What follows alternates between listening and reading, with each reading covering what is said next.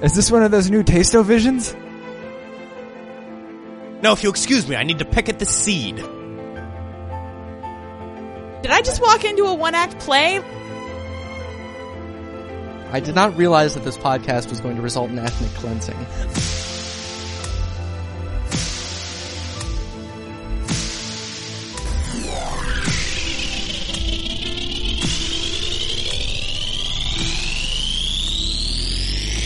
So put that in your pipe and smoke it. Welcome to Up Yours Downstairs, the podcast that sounds Canadian now. I'm Kelly Anakin. And I'm Tom Schneider. We are married. But only because you've never crossed me. Absolutely never. Well, our marriage is very young, Tom, so we'll keep see. an eye out. Keep an eye out, is all I'm saying. We'll see how that goes. We do have one new country to report this week. It is Guatemala. Ooh. So, bienvenidos. All right. Well, we're going to keep things short here at the top, so we'll get back to telegrams from our cousins next week. And we're also going to be skipping Tom Repeats History and Fashion backwards today because we have two very exciting guests here with us. That's right. Joining us tonight are Red Scott and Ivan Hernandez of Boars, Gore, and Swords, a Game of Thrones podcast fame. Yeah, that's right. The Father Podcast is here to collect. Give us our 10%. That's right. I'm taking that printer. Good, I hate that printer. Yeah, I was going to say, that is a terrible printer. And that is about 10% probably. Yeah. Exactly. Yeah. So, I'm going for mass, not value. I need 10% of every single thing in this apartment. all right. Well, I'm bad at math, so Tom will help you with that. Yeah. But welcome. We're so excited to have you guys. Yeah. So nice to be here. If you have not yet, please do check out their podcast, Boars, Gore, and Swords. You can find it on iTunes. You can also find them through the various plugs I've put up on our Twitter. Yeah. So if you've been ignoring those systematically, you should really get on that. But it's great. They just recap every episode of Game of Thrones. They do a book club. Yeah, we recap every episode with hilarity. We have a book club. We have a Twitter feed. We have a street gang. Yeah. That rivals the Crips. We're doing good work out there. What's the name of the gang? The Boys Going Swords. We like to maintain our branding across all venues. All right. No. Absolutely. Yeah. So these gentlemen are both comedians. So do you guys have anything exciting coming up that you would like to let our listeners know about? I have something in Sunnyvale, May 3rd through 6th. Okay. I'm going to be at one of the most solemn comedy clubs, the most professional, the greatest, Rooster T. Feathers in Sunnyvale. Nothing to mock about that club. Named after the famous comedic pioneer, Rooster T. Feathers. Oh, that dude was fucking... Have you seen his impressions? They're incredible. His Herbert Hoover is just unstoppable. But I'll be there with Sheng Wang. Oh, that's a good one. And somebody I haven't heard of. All and right. so did not remember. All right, cool. So that's May 3rd through 6th at roostertfeathers.com. So you have plenty of time to get to Sunnyvale, everybody. Listener in Guatemala, buy your ticket, get your passport in order. Yeah. Unless you were horribly injured in the First World War, you probably have a thumb and should be able to make your way there in time. All right. And Ivan? I have a bunch of one-nighters coming up. If you would like to check on all of my dates and come out and see me and enjoy my writings and stuff, go to ivanhernandez.net. I couldn't get the .com because there was a real estate agent who got there first. But eventually I will destroy every other Ivan Hernandez and claim all of their URLs and the Highlander power, which is rightfully mine. I was going to say, in this market, you're probably doing better financially than the real estate guy Yeah. at this point. It's only a matter of time. Yeah. The lawyer got my last name, so he didn't appreciate my cease and desist. There was just a sheet of paper on which I had scrawled in magic marker. Quit it! Come on, quit it! Cease. Second paper. Desist. All right. So be sure and check all that stuff out. I'm very glad to be here on this podcast, as we did a Downton Abbey episode on our own podcast. Yes. But since we only did the first episode, I couldn't extensively talk about all the things that were bothering me. What the fuck was with that weird prince? What was he doing? What did he die of? Did he die of just too many manners around him? He had sexual infant death syndrome. I I didn't know that's what SIDS was for. It's our nation's darkest secret. That's the greatest thing about having a show from around this time. It's like, he could have died of anything. Nobody's going to know. No, and well, I mean, we talked about last week, nobody remembers his name. No. Like, at no point, from the point that he dies, apart from, like, Mary and McGee for a little bit, everyone just calls him the Turkish gentleman. Yeah. Like, you can't say Kamal, you can't say Pamuk. I just say Pamuk. Amal Farouk because that's the name of the Shadow King from the X-Men mythos. And he's the only Arab whose name I can remember. All right, okay. That and Yusuf Islam. I think he just had a bad case of the 24-hour AIDS. Yeah, there are theories that he went in the back door on that encounter, so... Well, I'm sure there are theories. I'm sure there is /fic about it. The theories were so persistent and so hotly contested that the Television Without Pity forum for this series had to have a moderator come in and Wait, what is say- the name of the forum for the show? It's a clearinghouse website, Television okay, Without sorry. Pity. It used to be Mighty Big TV back Gotcha. in the day, but they kind of pioneered snarky recaps. So they're like our great granddaddy. Right. But the moderator for that forum had to come in and say, stop debating about what happened between Mary and Pamuk. It doesn't matter if it was rape. It doesn't matter if it's consensual. It doesn't matter if he went in the front door or the back door. It's been like a year and a half. Stop talking about it. Which I found hilarious. I was like, all right, fair enough, moderator. Please tell me it was stickied. Yeah, it was. Yeah. So, oh, yes! Oh, that's amazing. They keep it at the top so that everybody coming in there, that's the first thing they read. No, because I saw it and I Because was that's like... the only thing anyone wants to talk about. Because there was like, hey, here's an Arab guy. Hey, he's doing some weird shit. Now he's dead. Yeah. That happened in literally 3 minutes. Yeah, I think watching that show now, you're like, we just have to talk about British people now? Yeah. Like, that's way less exciting than talking about this dude. Yeah. Yeah. I mean, who knows what Series 3 will hold, apart from Shirley Yeah. MacLaine, but... Yeah. What? That's the only confirmed.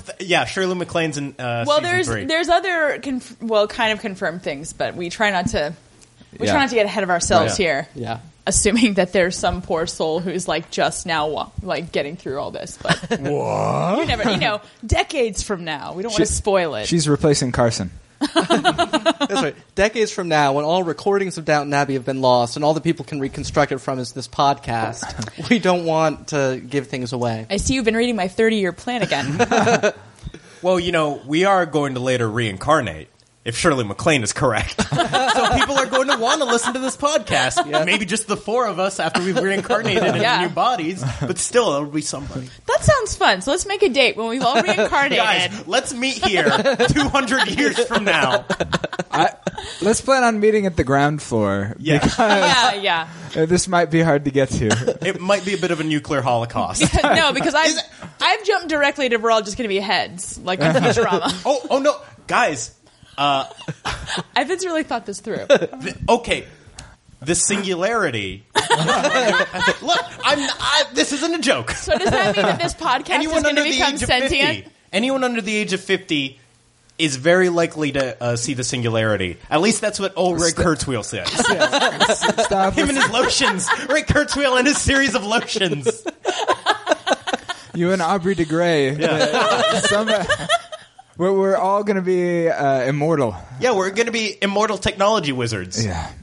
Yeah. I mean, it's probably all starting with that Google glasses. display on your eye thing. Yeah, glasses. I'm like, what is it called? You put it on your face. And I really hope I'll be able to get a prescription Google glasses. me too. I know. Like, I'm like, how's it going to work? Kelly, have we switched glasses yet? No. Maybe we should do it in a format that's not audio only. I always like doing it because everyone sounds like they're Wait a tripping minute. when they wear my I glasses. put your glasses on once at the stud, but I might have been wearing my contacts. But I don't know if you put okay. on mine. We can do it right. after the podcast. All right. We can put it in the after hours special. The bonus show. It's called Downstairs.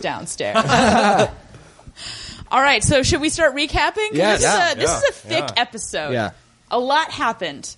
Yeah. It took me so long to figure out everything that happened. The amount of preparation that is happening below my eyes is amazing. I am glad that it's here for you. For people listening, she actually has wood carvings of every scene. This is incredible. Yeah, fully storyboarded. I have a lot of free time on my hands, and I Yeah. took a word carving class in 5th grade. I thought she was going to make an imitation of the 1920s Sunset magazine, but no. It would have been the Daily Sketch, if anything. Yeah. Well, we I opened wouldn't with the opening credits. I was reminded about how much I love that dog. That's the first thing they that dog's show. the best. That's the best, and it's like every time I watch the show, I'm just like so excited. Like, oh, is this going to be the one about the dog? Oh, when is this gonna get that reaction Dog-centric shot? episode? Is this going to be the one where they're like, we have no medicine? I guess we have to chop his head off. Like, Isn't that an episode of The Walking Dead? probably. I assume so. Oh, was it terribly written? Then yes, it was. Was every character unlikable? Then yes, it was. Then it might have been The Walking Dead.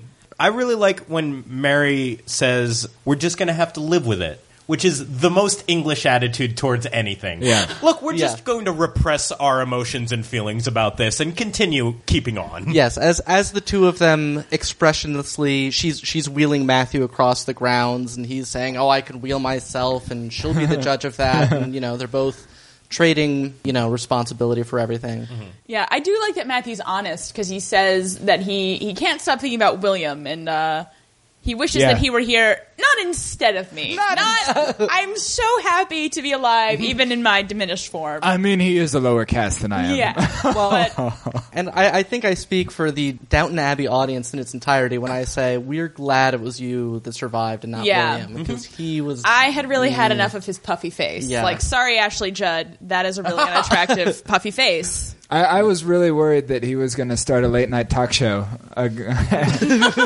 NBC, that he was going to take over for Johnny Carson, and we would all be in real trouble at that point. That chin needed to be heard. Yeah. I actually had to do one of the things that I hate doing, which is spoilering myself so that I could be prepared in anticipation for this podcast, because I only saw up until Series 2, Episode 3, and now suddenly half the cast is dead or disfigured. Yeah. Yeah. Oh, what happened to Lord Grantham? He has a cybernetic arm now. What happened to Sybil? Oh, you don't want to know what happened. So you really earned that printer then. Yeah, exactly. So it hasn't gone unnoticed that Mary and Matthew are gallivanting out on the lawn, in as much as Matthew can gallivant. Sir Richard Carlisle is spying on them through the window. Oh, you mean Sir Richard Carlisle? Yeah, Sir Richard Carlisle. No, I mean Sir Jorah Mormont. That's who he really is. Yeah. If you want to know who Sir Jorah Mormont is, you should watch Game of Thrones and then listen to Boris Gore and Swords. Right. Game of Thrones is just like Downton Abbey, except the incest is more pronounced and there are about 50% more decapitations. I think that's fair. Yeah. I think they're actually excellent companions because, like, I understand the breaches of etiquette much better on Game of Thrones now that I've seen that. So anyway, Carlisle asks Lord Grantham if he should be jealous because Mary's spending all of her time with her cousin, who he presumably knows was engaged to her at one time. Lord Grantham doesn't say anything, but his face says, "I wish." Anyway, then he catches sight of his beloved Isis and completely forgets what they were talking about. Isis being the dog that you're such fans of. Oh, okay. No, I we have this we have these wood carvings, and when every time I read Isis, I was like, "Are we recapping Archer? Oh, happy day!" Oh man. I'm sure that podcast real estate was snatched up long ago. You're but in the man. danger zone. Anyway, Carlisle says that he and Mary are going to go look at Haxby Park, which is an estate near Downton. Edith chimes in because apparently she's been there. Because, that's how she just sneaks in. She's like a ninja, a really ugly ninja. She was there signing out a book. Turns out the Russells, the owners of Haxby Park, are selling their estate, and Carlisle wants to buy it. And Lord Grantham goes through the motions of moaning about the Russells having been the Crawleys' neighbors for centuries, blah, blah, blah, the wheels of progress. If you're that upset about it, you could sell Downton to move next door to them wherever they're going. Whatever hovel they happen to be inhabiting right now. But Carlisle points out that the Russells aren't there anymore, so maybe we should all move on. Yeah, this was some excellent condescending to new money, where Lord Grantham doesn't even realize that he's being an asshole. Yeah, there's a lot of that in this episode, actually. Yeah. I mean, that's the whole point of Richard Carlisle. I mean, he's the new money, and Matthew and Isabel kind of are. So is it required that every sentence that Carlisle speaks ends in money? A lot of it is money focused. Yes. Sorry, I just got away from counting my money to go buy some stuff with my money. He's the Scrooge McDuck of Downton Abbey, Yeah, I think. I feel like they have translated what he is actually saying into what the British people are hearing. Like, he's probably just saying something really normal. He's like, "Oh, I checked out that house next door. Did you see the for sale sign?" You know, and they just translated that and say, I am going above my caste. Yes, and Lord Grantham and Edith try to talk him out of going and checking out the house, but then he starts boasting about how he's going to update the house with central heating and Yeah. modern kitchens, which to me, I'm like, marry me. Yeah, he's going to put in that system where you can like play your iPod in any room of the house. Yeah. "Sounds like a hotel." Which I always like hotels better than my house. Like, Yeah. all my stuff's not there, but somebody cleans up after me. Yeah. Yeah. Although I guess that's their life, like all the time. Also, that's true. I feel a lot less guilty about doing some really heinous masturbation.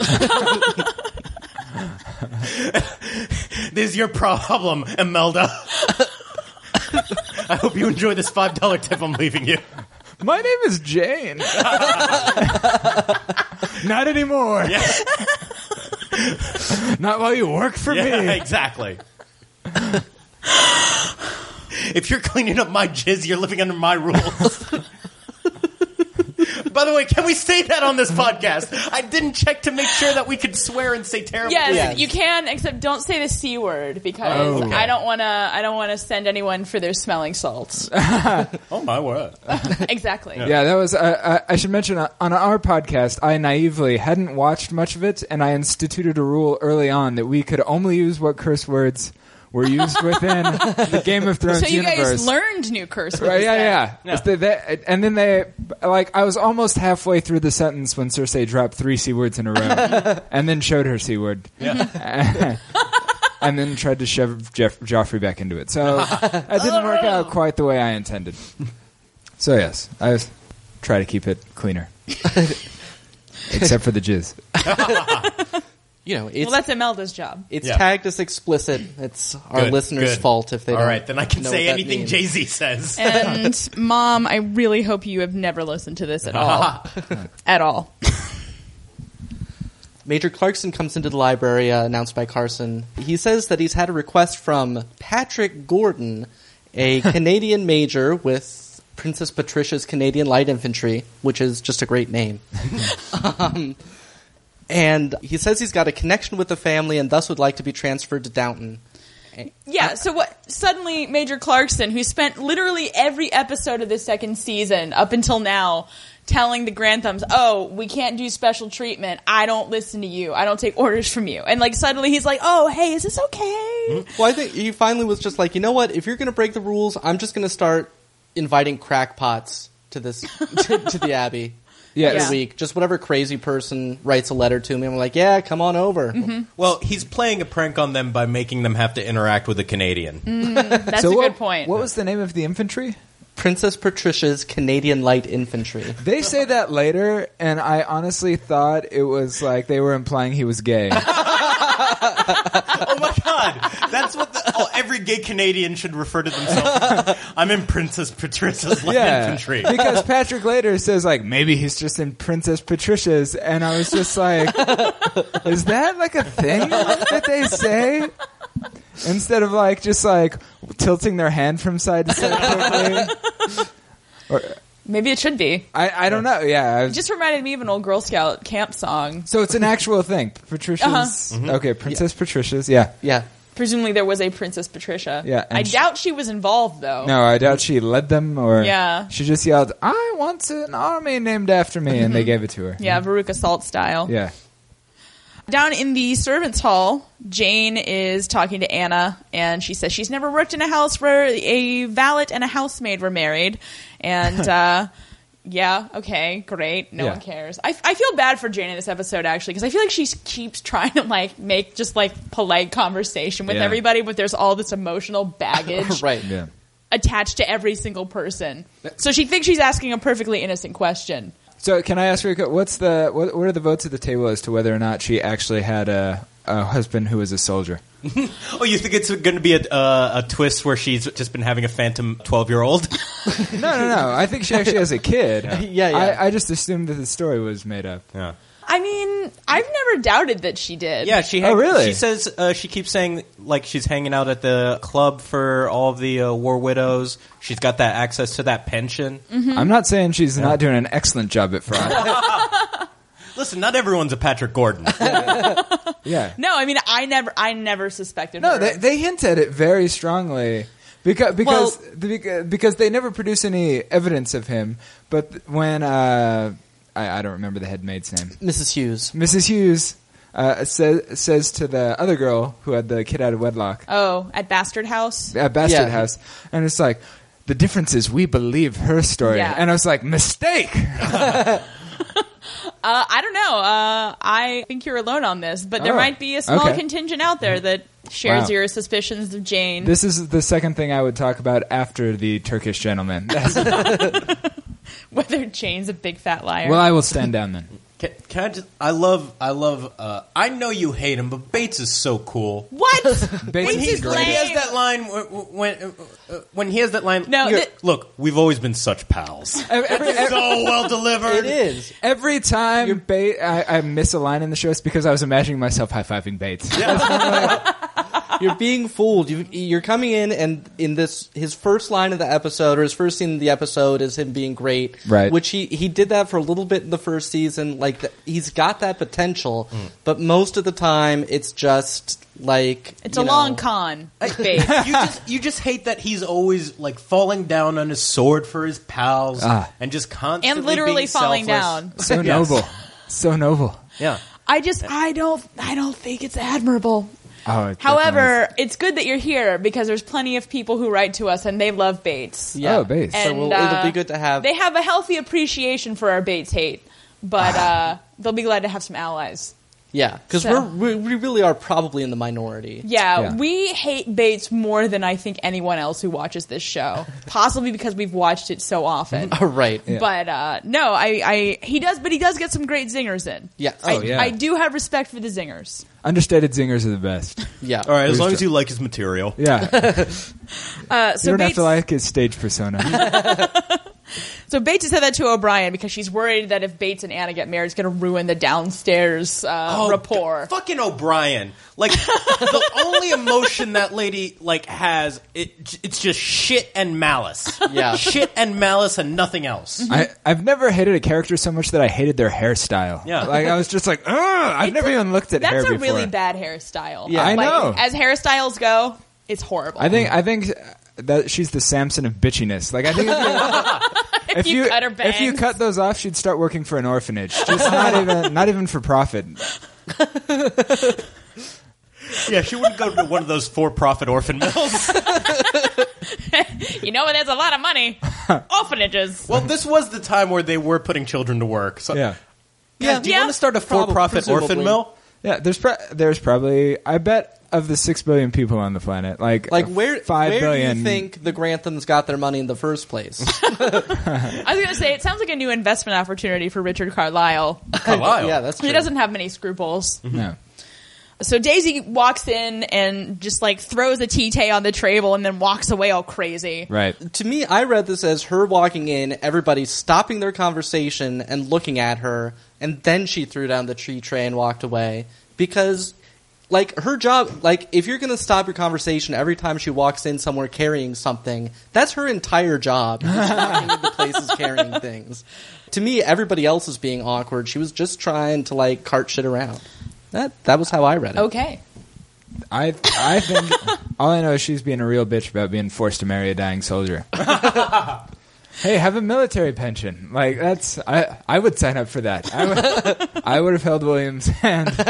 She just has to lie to a dying man. That's Yeah. all. She lacks moral complexity. I think that is a safe statement about Daisy. Right. She sees everything in black and white, like the white of her skin and the black of her armband. Yeah. And, she's having just a hard time coping with it. Anna says that they should give her time. So is the armband for mourning, or is she just straight edge? No word on if she's ever nicked any wine from Carson's wine cellar. Yeah. So Yeah. that's this true. remains to be seen. Down at Crawley House, Isabella is wondering if they're doing enough for Matthew and all the other soldiers. McGee says, well, they'll all be leaving soon. It'll be somebody else's problem, which is how McGee has always seen them. Because the war is nearly over, apparently. It's only a matter of weeks or days. They had the Battle of Vittoria Veneto. I have a question. We knocked that pointy helmet right off the Kaiser's head. So I have a question about McGee. Is she a terrible actress, or is she doing an impression of what she thinks British people are like? This has been addressed, and what she's... I mean, her character Has is... it? We've gotten... People have written to us about There's this. an ongoing debate. Yeah. Her character... Stop doing your McGee face. I thought you were doing an impression of Tom. I was like, he doesn't look like that. No, look. I watched some of her old performances, and she was never that great of an actress. Her voice always had kind of a funky edge to it. It did. And I don't know. And, you know... Well, see, her character is an American that moved to Britain a long time ago. Right. Which and is why that was my apparently, secondary theory. Because she is an American that moved to Britain a long time ago. And apparently what somebody wrote to us was that now, as opposed to her older performances that we've watched, in person, in real life, she does have a weird-sounding accent now. Just as McGee does. My theory is that either Elizabeth McGovern or McGee has had a full frontal lobotomy. Yeah. Wait, I guess partial if she retained the ability to speak. Yeah. But just, And make bitch faces. yeah, something's just like not right. Yeah. But I mean, we do think that she's damaged. yeah. Okay. I mean, she did have to go to England to get married. She did give a weird British family her fortune. Seems like a poor choice. Yeah. We'll see what Shirley MacLaine has to say Boy, about this it. soon-to-be obsolete agrarian lifestyle seems like a solid investment. Are you sure Yahoo's still not around? Oh, so we know that it's late October / early November. I Right. think probably late October, which does not explain why Mary and Matthew were running around on the lawn with no coats on. Right. Because, Or like, throughout the rest of the episode. yeah, nobody wears a coat, and it's like cold out. Yeah. I mean, this is Yorkshire. This is way northern England. It would be really cold. Oh, Like- there's just a servant with a flaming torch off screen at all times. Yeah, but that has only just a very limited radius of heat. Right. That's why there's 8 servants. Yeah. Yeah. And they're just pointing a cone. They've got a bunch of torches inside of a cone, and they're just pointing all the heat towards them. Or maybe it's that famous British dislike of comfort Yeah. coming yeah. back again. So Oh, they've reached the point where the only thing that's comfortable to them is being uncomfortable. Yeah. in both their personal interactions and the temperature of the area they're in. Right. Yeah. It's science. Isabel wants to continue meddling with their house and feels that Downton should be useful again, and they shouldn't just go back to their old way of life, which is changing clothes, killing things, and eating them. Yeah. Which- I've decided I think my new theory about her, Isabel has Asperger's syndrome. Because she can't seem to read anyone's facial expressions. They might as well have written backwards on their forehead in front of a mirror, like, let's get rid of this bitch. No, it's true, because Yeah. both the Dowager Countess and McGee in this scene are like, excuse me. Yeah. Like, we're not that nice. We really only did this because, like, you made us. They're even doing the sarcastic, nice voice. We're like, oh, we really think you're going to have such a great time. Yeah. The Dowager Countess asks Molesley, for some reason, what he thinks He's about... such a fountain of opinion. Yeah. And he- comb-overs. and he's Yeah. just like... The only opinion he has is, I want to get into Anna's pussy. And that's even too forceful. Yeah. Yeah. Yes, I want Anna to read my book that I gave her. Yeah. The book just had like a drawing of his penis on the front cover. No, when are you going to read it? Just crack open the cover, please. It's barely a quarter page worth of content. That's why he objected to the book club so quickly. He was like, oh, Yeah, I was like, oh, no one's it's supposed to see that. for your eyes only. That is a novel theory. Yeah, and Molesley is very diplomatic about it, and he says he doesn't really have an opinion. He just mostly like to keep his job. Yeah. And Isabel assures McGee and the Dowager Countess that servants are always more conservative than their employers. Everyone knows that. She's obviously never run into Branson when he's on one of his tirades. Yeah. Yeah. Back somewhere, we don't know where, a mangled hand grabs a picture frame as the plinky piano music from Are You Afraid of the Dark plays. And then we see that the hand belongs to a dude with lots of bandages on his head. Oh, you mean the Phantom of the Abbey? I have that written down. Edith sneaks up on him and scares him, just like she scares everyone by saying hello. The hand drops the picture. Oh, God, where did you come from? Standing right there in front of me. Be gone, foul beast! So she introduces herself, and he knows that she is Lady Edith, Right. and also the second daughter. And she informs him that she's in charge of non-medical welfare. Wow, now that Ethel was fired.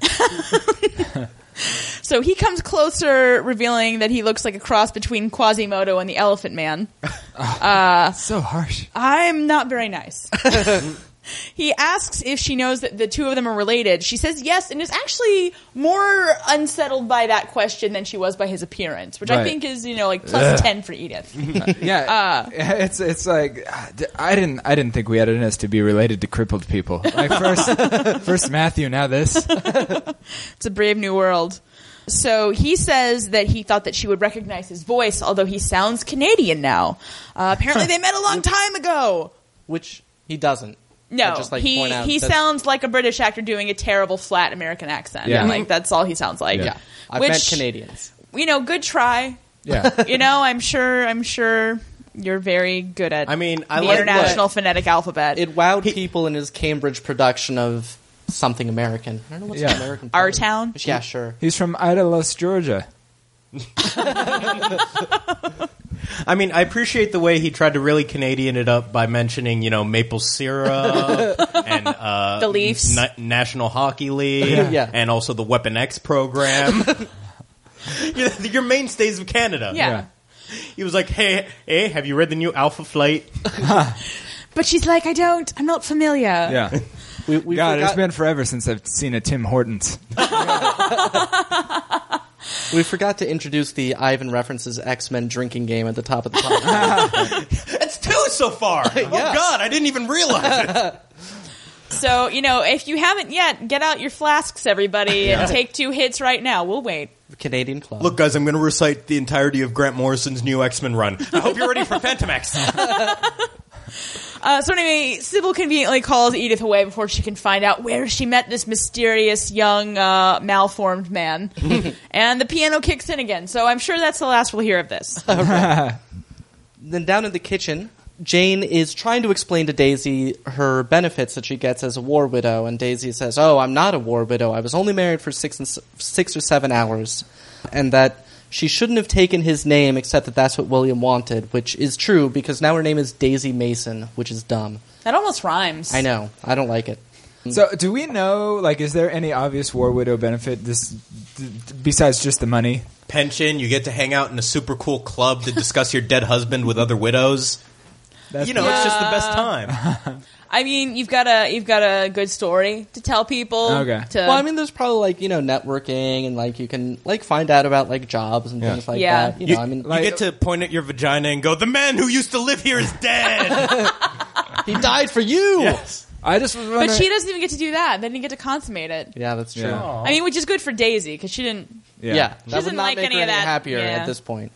Yeah, no, I was just wondering if she got some other, password to his Netflix account. I bet it's so boring. I bet it's all Friends. I wish people liked me. I wish I had a pet monkey. If only that Mr. Pamuk had brought one. Oh man, this guy Gunther knows what's up. Oh, and Mrs. Patmore continues her futile attempt to get Daisy to feel better about things, which is never going to work. I do like the acting from Daisy in this episode because she finally kind of has something to play. She's actually allowed to be angry and not just afraid all the time. Right. Yeah. She kind of has a very emo. You know how teenagers are when you get them to marry. Yeah. No, I do just keep envisioning her just stomping up the stairs and slamming the door to her bedroom, except that she probably shares it with 6 mystery servants. So Right. it's not really as effective. Yeah, she slams the door, a head pops up going, stop being so dramatic, I'm trying to sleep. Up in the only room in the mansion that is decorated worse than Lady Mary's room with the creepy red flocked wallpaper. This appears to have just velvet red drapes everywhere. This is to let you know that Carlisle is evil. Just in case anybody was confused with his suspicions about the crippled Matthew. Yeah. So he dismisses his valet, who's named Brooks. I don't know if that's going to matter later, but that's Yeah. his name. Good. Carson comes in And he goes off to manufacture bicycle seats. and to marry Meg in Little Women. Yes. Carlisle tells Carson, who takes over putting on his jacket and brushing off his shoulder. Because I imagine this is just compulsive Yeah. for Carson at this point. Just he sees a jacket, he puts it on you and just starts brushing. Yeah. I was going to go to sleep, Carson. Yeah. I don't know what you're... Not to worry, my lord. Sorry, just He's just a big fan of the song "Dirt Off Your Shoulder." Constantly wiping dirt off your shoulder. If you watch, he's humming to himself anytime he's not talking. Get that dirt off your shoulder. Get that dirt off your shoulder. So Carlisle tells Carson he's offering him a job as the butler of Haxby Park when he pisses on the legacy of the Russells and purchases Russells. it. But he knows that Mary thinks very highly of Carson, and he would like to surprise her with a gift of a butler, which is a great gift. I think that's the 10th anniversary, so start saving. But Yikes. Carson wants to know if Lady Mary is aware of this offer, and she's not, obviously, because No. it's a surprise. Also, did Richard Carlisle mention that he has lots of money in this scene? he did. He has enough money to please himself, by which I mean he is jerking off with shillings. Ow, God. Yeah. Ow. Yeah. Exactly. When you love money that much to do harm to yourself, Hey, that's if, true love. If Scrooge McDuck can swim in it, it's liquid enough to jerk off. Up Yours Downstairs does not officially condone the use of coins for any sort of anything except for paying for goods and services. Yeah. Can I just say, how great was the stiff chest competition in this scene? Oh, Just yeah. two dudes pointing their chests directly at each other at like parallel angles. I think Carson wins, though, because his sticks out farther. Yeah. And also because he did such a good job not vomiting when he mentioned money. Yeah. Or how many acres he was buying. He kept it down admirably. He plays it very cool and says he awaits Lady Mary's instruction. So Yeah. he's not gonna play this weird, surprising money game Yeah. with Sir Richard. And to be honest, you're Carson. What would you possibly do with money? Yeah. He never even went to the fair. Does he pay for his own clothes? According to our research, there are, I think, 2 sets of clothes that are furnished for the house. Yeah, that's all he needs. Yeah, I mean, because I've never seen him leave it. I think he's gone down to the village maybe one time. Yeah, one time when the Cheerful Charlie guy showed up. Right, Yeah. the Cheerful See, Charlie the one guy. time he left the house, his old vaudeville partner turns up, and he's never going to leave Right. again. Never Yeah, but again. that one time he went to the strip club and he started making it rain. Shillings. Yeah. That's right.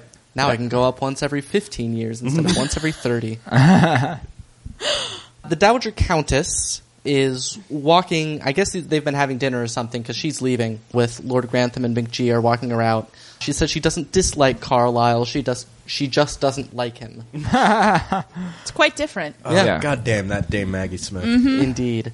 And Lord Grantham complains about his horrible plans to modernize Haxby with central heating and whatnot. Yeah. Which Cora says that she is American and she doesn't have this English dislike for comfort. Yeah. Which, this is a great episode for McGee. Right. Like, Yeah. we didn't call one this week, but this season we call a character ceasefire. Every episode, there's one person we don't give shit to. And we waived that in light of you guys being here. We didn't want to limit your creativity. Right. But man, like, if we were going to call one, we liked her so much this episode. We were like, yeah, get it. So, why hasn't there been a scene where like McGee and Carlisle get together and talk about American things? Well, he's not American. No, Carlisle. Wait, am I thinking of the wrong guy? No, what the fuck is he? He's Scottish. Yeah, he's from Edinburgh.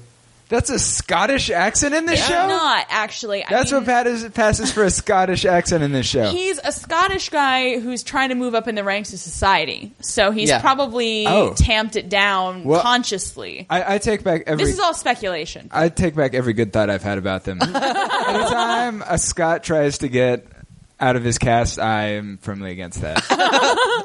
Is this just part of your clan rivalry? Yeah. Look, he's not a good people that he belongs to. They're just inherently Yeah, bad. they're just the scum people, right? Yeah, and if they're gonna rise up, I think we should all get together, place our shoes on his forehead, and stand on him. With our feet still in them? Yes. Or do we step into the shoes after they're on his head? Because I think that would hurt more. Okay, get a ladder. We can all just jump on his head together. I did not realize that this podcast was going to result in ethnic cleansing. Yeah. You did once say you wanted to wipe Scotland off of the face of the earth. I didn't realize Scotland qualified as a people. Is this what is the origin of this? Yeah, they don't qualify as a people because they're inhuman animals, right? I mean, Inhuman monsters. I have contact with Scots. What else do you need? I mean, have you ever met a Scot? God, have you ever hung out with Billy Connolly? He's the worst. It's terrible. Well, I'm curious to hear what our listeners Are you going to picket Pixar's Brave? Look, golfing or drinking, sign me up. It sounds like a good time. But otherwise, a newspaper, God, I can't even imagine what he's infiltrating people's minds that with. they can read, right? You think they did? You thought they didn't have the brain capacity? I have seen no evidence that he can. I have said that people he hired can write. That's all I know. God, are we going to have to pull all the episodes that Caitlin Gill was on Borscorn Swords? No, she's good. She's one of the good ones. She's fine. She's like Fritz Lang. Was Hitler's How was she like Fritz Lang? Listen, I really want to hear this. Hey, listen. Before this goes any farther, as we do have plenty of Scottish listeners, in fact. Well, no, I really. Let's You mean Connor McLeod of the Clan McLeod? No, we mean Kevin McKidd of the Clan McKidd. Oh, okay. I wish. Yes. So what? Money? Carlisle has money. Is that where we were? Where were we? About how Lord Grantham is complaining they're going to modernize. Well, yeah. Look, this show I'm sure is peopled with folks who share your hatred of the Scots. Yeah. I just want to go back and listen to his accent for a while and just figure out what's going on there. I'm blown away So by we're going to do that now. Okay. You can all just hang No, tight. yeah, go ahead. Keep going. Go ahead, just ignore the Scottish guy. Yes. In any case, Cora is complaining herself, not about the presence of Scots, but about Isabel and her plan. She has plans for public works for Downton that stretch all the way into 1920. Ooh. Yeah, so... It's 2 years from now. From then. Right. Right. So 30 minutes later Right, exactly. in this show. 2 scene changes later. The Dowager Countess suggests that they find a project that will allow Isabel to be an even bigger martyr than Downton. Right. Jane is walking them out and puts Maggie Smith's coat on her and makes eye contact with Lord Grantham, and they have an awkward moment together. Oh, really? Oh, yeah. Missed that. Yeah, it happens. It's weird. Okay. Downstairs, Bates is telling Anna he's got the decree Nicey? I think it's Nisi, and this Nisi? is... Niecy Nash? When you get a divorce in Britain, and I believe this is still true today, it's issued as a decree nisi, which means decree and less. And it says the divorce will be final in 6 months unless the court hears reason otherwise that it should not be made final. Yeah. So it means that if they last out the 6 months, it'll be final, and they just have to wait till then. Anyway, Anna says that Bates can't be sure that it's all going to be fine because this is Vera Bates we're talking about. Yeah. Right. 6 months is a long time. Yeah. For O'Brien- the devil. Do you know how many bottles she could destroy in that time? O'Brien tries to butt in and ask what they're not sure about. And this is kind of the beginning of O'Brien making no sense for the rest of this episode. Yeah. Nothing she does has any impact on the plot. She doesn't She's just seem there to to eavesdrop and bitch face. This is really her greatest episode, as far as I'm concerned. This is really the best I have seen of her.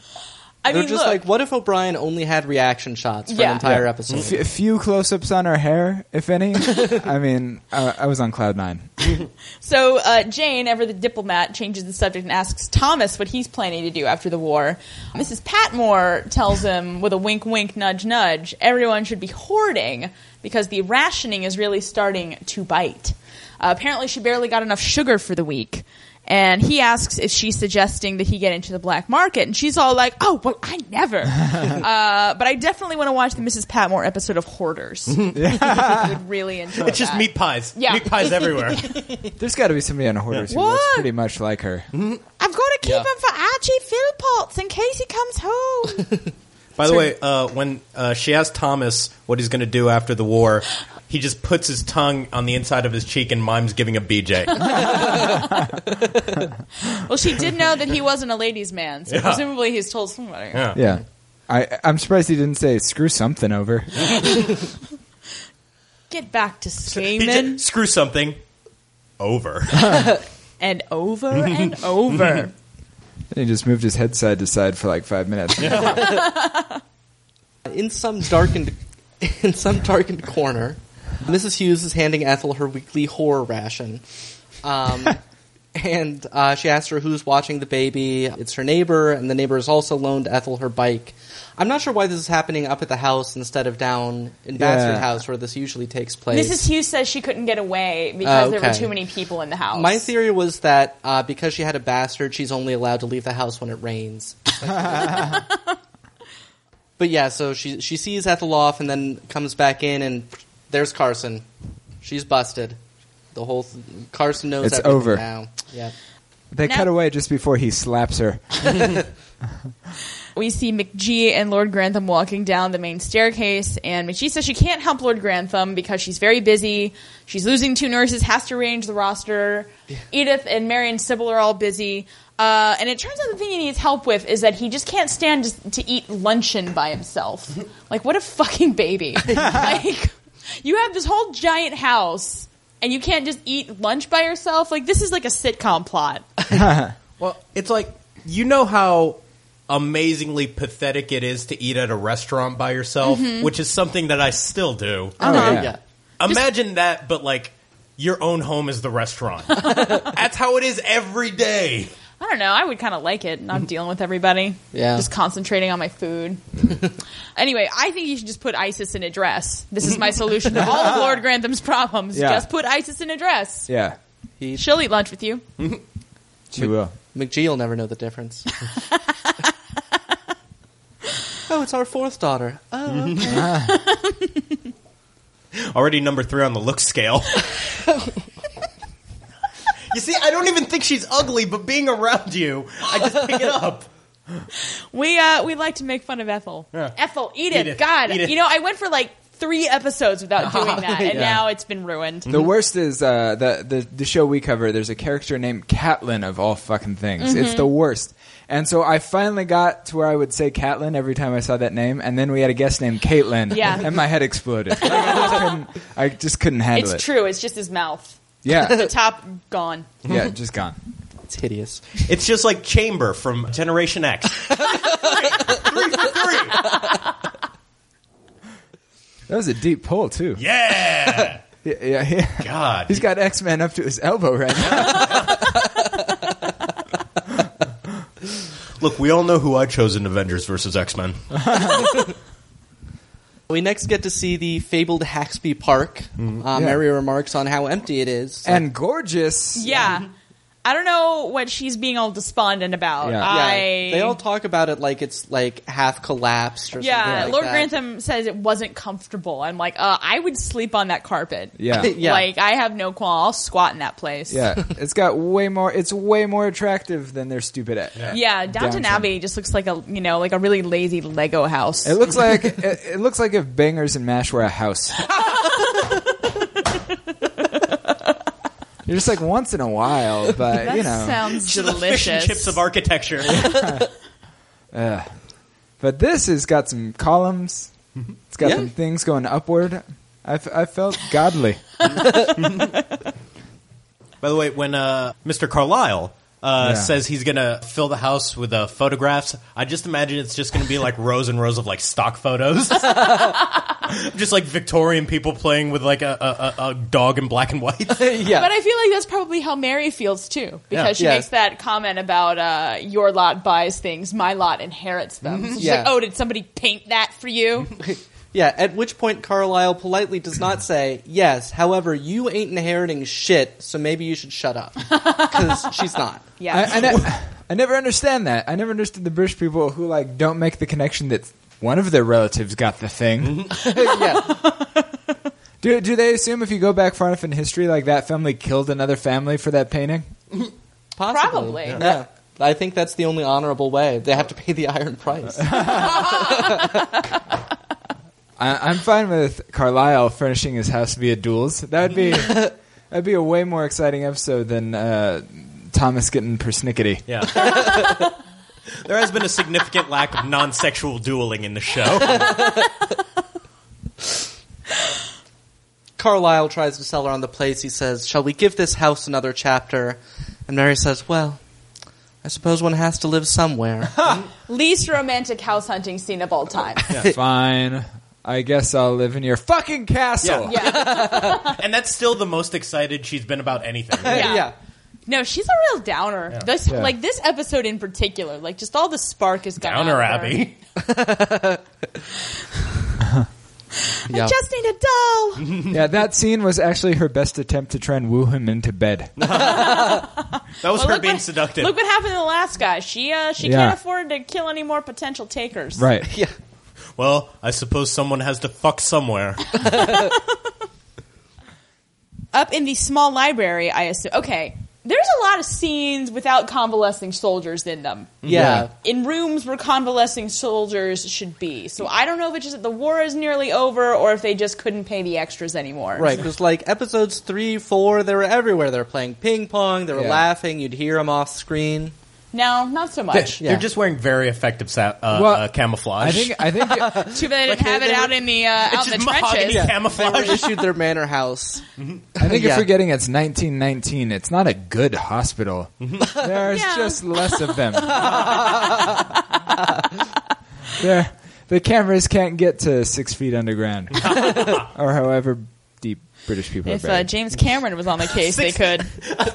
2 meters underground. Yeah, something like that. Yeah. So McGee is asking if Mrs. Hughes has been feeding Ethel all this time, and Mrs. Hughes tries to fudge it and say she's been supplementing her food. But that was like a lot of food for a lady and a baby that can't eat solids yet. No. But Mrs. Hughes says Carson made her tell McGee because Mrs. Hughes was operating under the assumption that McGee wouldn't care because of the baby, which, of course, that's why you were sneaking around. Yeah. But Carson gets super judgy about Ethel doing it with Major Bryant, but McGee cuts him off, and it's kind of a backhanded thing because she's like, that baby's going to make her life miserable. So she's been punished enough already, and like, wow, I guess I'm kind of glad you didn't have that fourth kid. Yeah. Like, Jesus. It was a boy. It would have been treated like That's Jesus. true. That's Yeah. true. So McGee wonders if maybe she invites Major Bryant to Downton. Maybe Lord Grantham can prevail on his good nature. But Mrs. Hughes says he doesn't have one to prevail on. Oh! Mm-hmm. Oh! He got served by Mrs. Son? Hughes. Son? She's a Cold. lady. It was cold. It's true. I mean, but it's true. We've seen Major Bryant. He's just a complete asshole, like more with than a anyone mustache. else that we've seen in the entire series. Yeah. I want to say, if that baby, that male heir had been born, the only chance he would have had of dying is falling from a pedestal. That would have been the only danger he would have been in. True. No, Major Bryant makes Sir Richard Carlisle look like, William.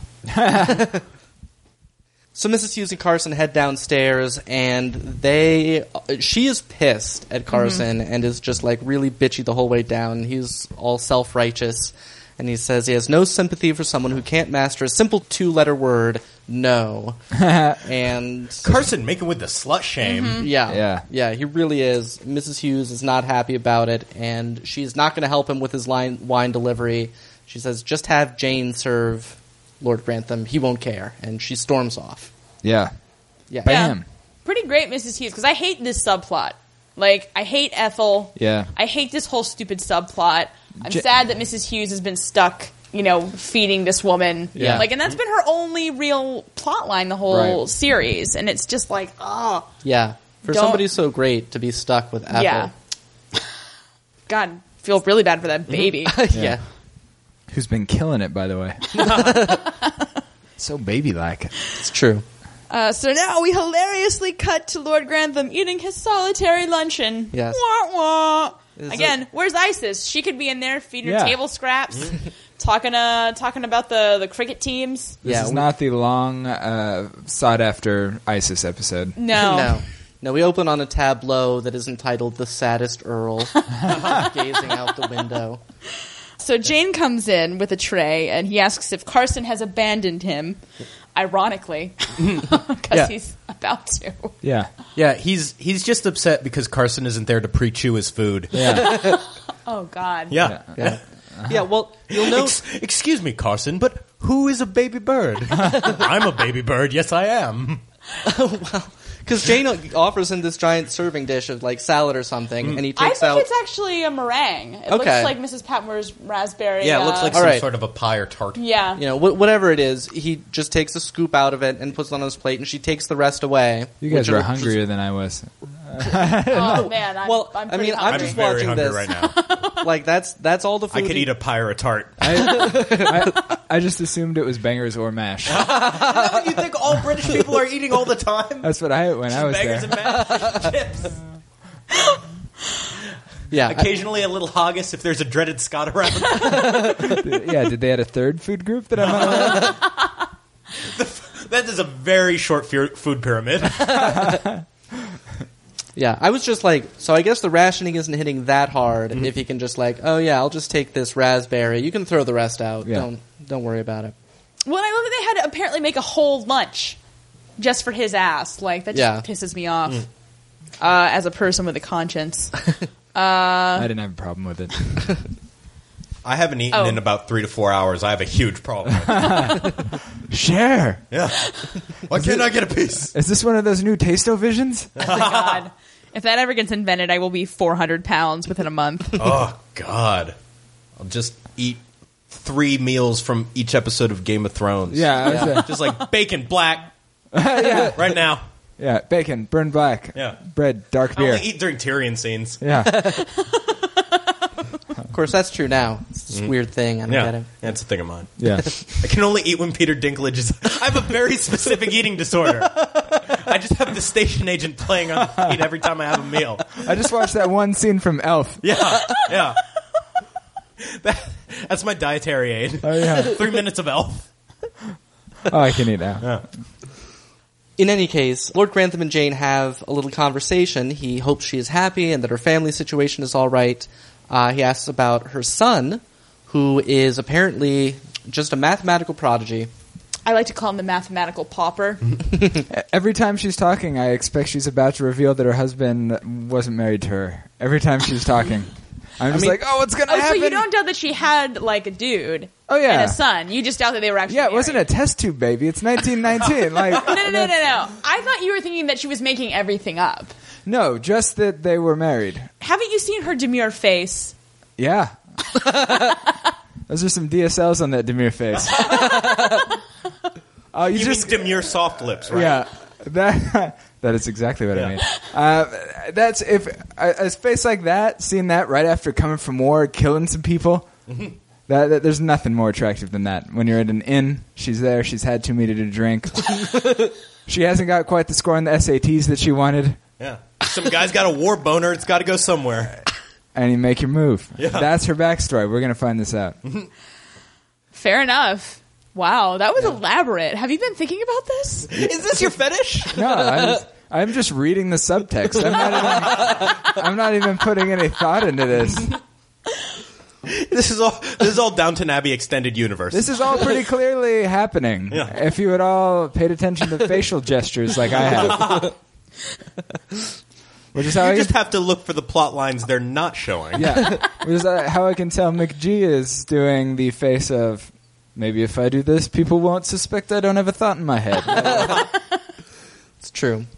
Carson interrupts this little scene and kicks Jane out. He worries that she's been talking out of turn, and Lord Grantham takes the blame. He's like, I talked to her. I started it. Yeah, Carson's a real dick in this episode. And Carson's like, well, don't do it again. Yeah. Yeah, well, Yeah. you know, Major Brian also started it, and he wasn't the one that suffered for it, so... But he did get to finish. They- Hey-oh! They That's true. again cut away right before Carson slaps Lord Grantham.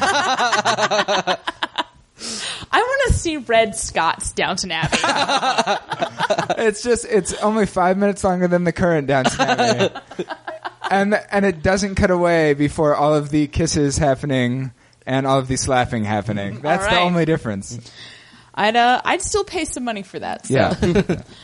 Down at Bastard House, Mrs. Hughes gives Ethel an update on the situation at the house, and she doesn't think that Lord Grantham knowing about Major Bryant's wandering dick will make a difference to Major Bryant, and that Ethel should probably just go to a big city and invent a past, like Jane has, apparently. Yeah. Yes. I think that Veiled this should reference. be a web series called Big Trouble in Little Rippin'. Also, put some socks on your fucking baby. It's cold. Put some socks on that kid. If you have to take a burlap sack and just stick him in the sack, his feet are cold. Just like on all four limbs? You want socks? No, on his feet. That's where you put socks. All 4 feet? I don't... That's ISIS. Oh. That's kitten mittens. I thought you said, when you said baby, I thought about the only thing I cared about on the show. You and Lord Grantham. You and your baby. Yeah. Yeah. What's up, Who's a nice ISIS? little baby? Who's a nice such little a good baby ISIS? as you are? I'm not putting any socks on your feet because that would be ridiculous. You're a dog. Yeah, also in the scene, Mrs. Hughes says that what Major Bryant did was nothing that every man doesn't want to do out behind the bicycle sheds. Is Question for the men in the room. How often have you done something behind the bicycle sheds? Yeah. I'm proud. I'll do it right out in front of the bicycle sheds. Yeah. I've been Let all the behind- bicycles I've been in see. the bicycle shed. Yeah, chaining up my bicycle. Yeah. I'm supposed to be doing something else there. I was back there reading illicit genre fiction. Like every young boy. By the way, that's true. When she said that, I thought she said bicycle shade. And the only way you would be able to have sex under the shade of a bicycle is if it was one of those bicycles with the giant front wheel. Yeah. And I would totally have sex under one of those. Ladies. Any of you ladies want to see my giant bicycle? IvanHernandez.net. What's more romantic than the shadow of a penny farthing? Nothing. They drop. Drop. No. Downstairs, Carson tells Bates that he has got a telephone call from his lawyer. How can Bates afford a lawyer? So we're all sure it's good news. Anna goes with him. Thomas tells Carson that Lady Mary was looking for him when she got back, so hours ago, I guess. And Carson says, "Were you planning to keep it a secret all day?" And Thomas just smirks and sits there. But not even to a purpose. It's not even his usual Yeah. smirk. Yeah, he's just It's like his heart's not in it anymore. Yeah, he's just I guess I'll be a dick about this, I suppose. Just going through the motions of evil at this Yeah. point. Yes. Which then leads O'Brien to look him dead in the eye and say, "I'm going to go get my button box." Is that a metaphor? Did I just walk into a one-act play? What Right. the fuck? Nothing makes sense. Is that some sort of sex thing that I don't know about? All I know is that I'm going to start referring to vaginas as button boxes. That was my first thought. I was like, did you leave it somewhere? Does yours come off? Does he accept payment? I thought I was way more little. Does he accept payment in buttons? Maybe she has some rare ones that he needs access to. In the sparsely occupied soldiers' quarters, I'm just saying. Yep. I'm just saying. Everybody's favorite burn victim tells Edith that he's Patrick. You know Patrick? What? Who died on the Titanic in the first episode? No shit. Yeah, Edith has to sit down. Yeah. Which is saying a lot because she said in her first scene that it takes a lot to shock her these days. Yeah. She did say that. Yeah, but that'll do it.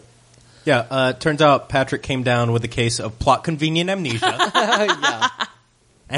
And horror of horrors, he thought he was a Canadian.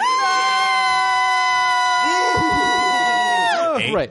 So did his amnesia cause him to have a Canadian accent? If any of our listeners are neurologists, I want to know if amnesia would affect the speech center of the brain in this way, because I think not. Yeah. I think the knowledge of amnesia in 1919 was probably loose enough that it could have done almost the anything. knowledge of how long it takes for somebody to lose an accent is not. Keep in mind, Patrick Gordon is a pioneer. But he is a pioneer. This is pre-amnesia daytime television.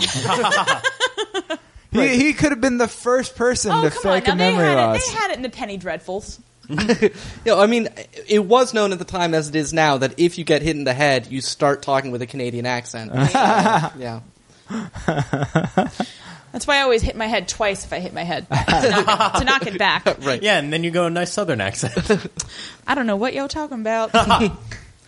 I think it's funny that when he woke up with that accent, his friends told him his accent was Canadian. That is the meanest trick to put on somebody that's not had If anything. his story's true, he really ought to kick some people in the shins. Yeah. Yeah. They've been real assholes to him. Well, we've also got actually interspersed with Patrick telling the whole story that we did get to find out what Bates' lawyer was talking about. Yes. He gets bad news. He says, no, of course, I'm not blaming you.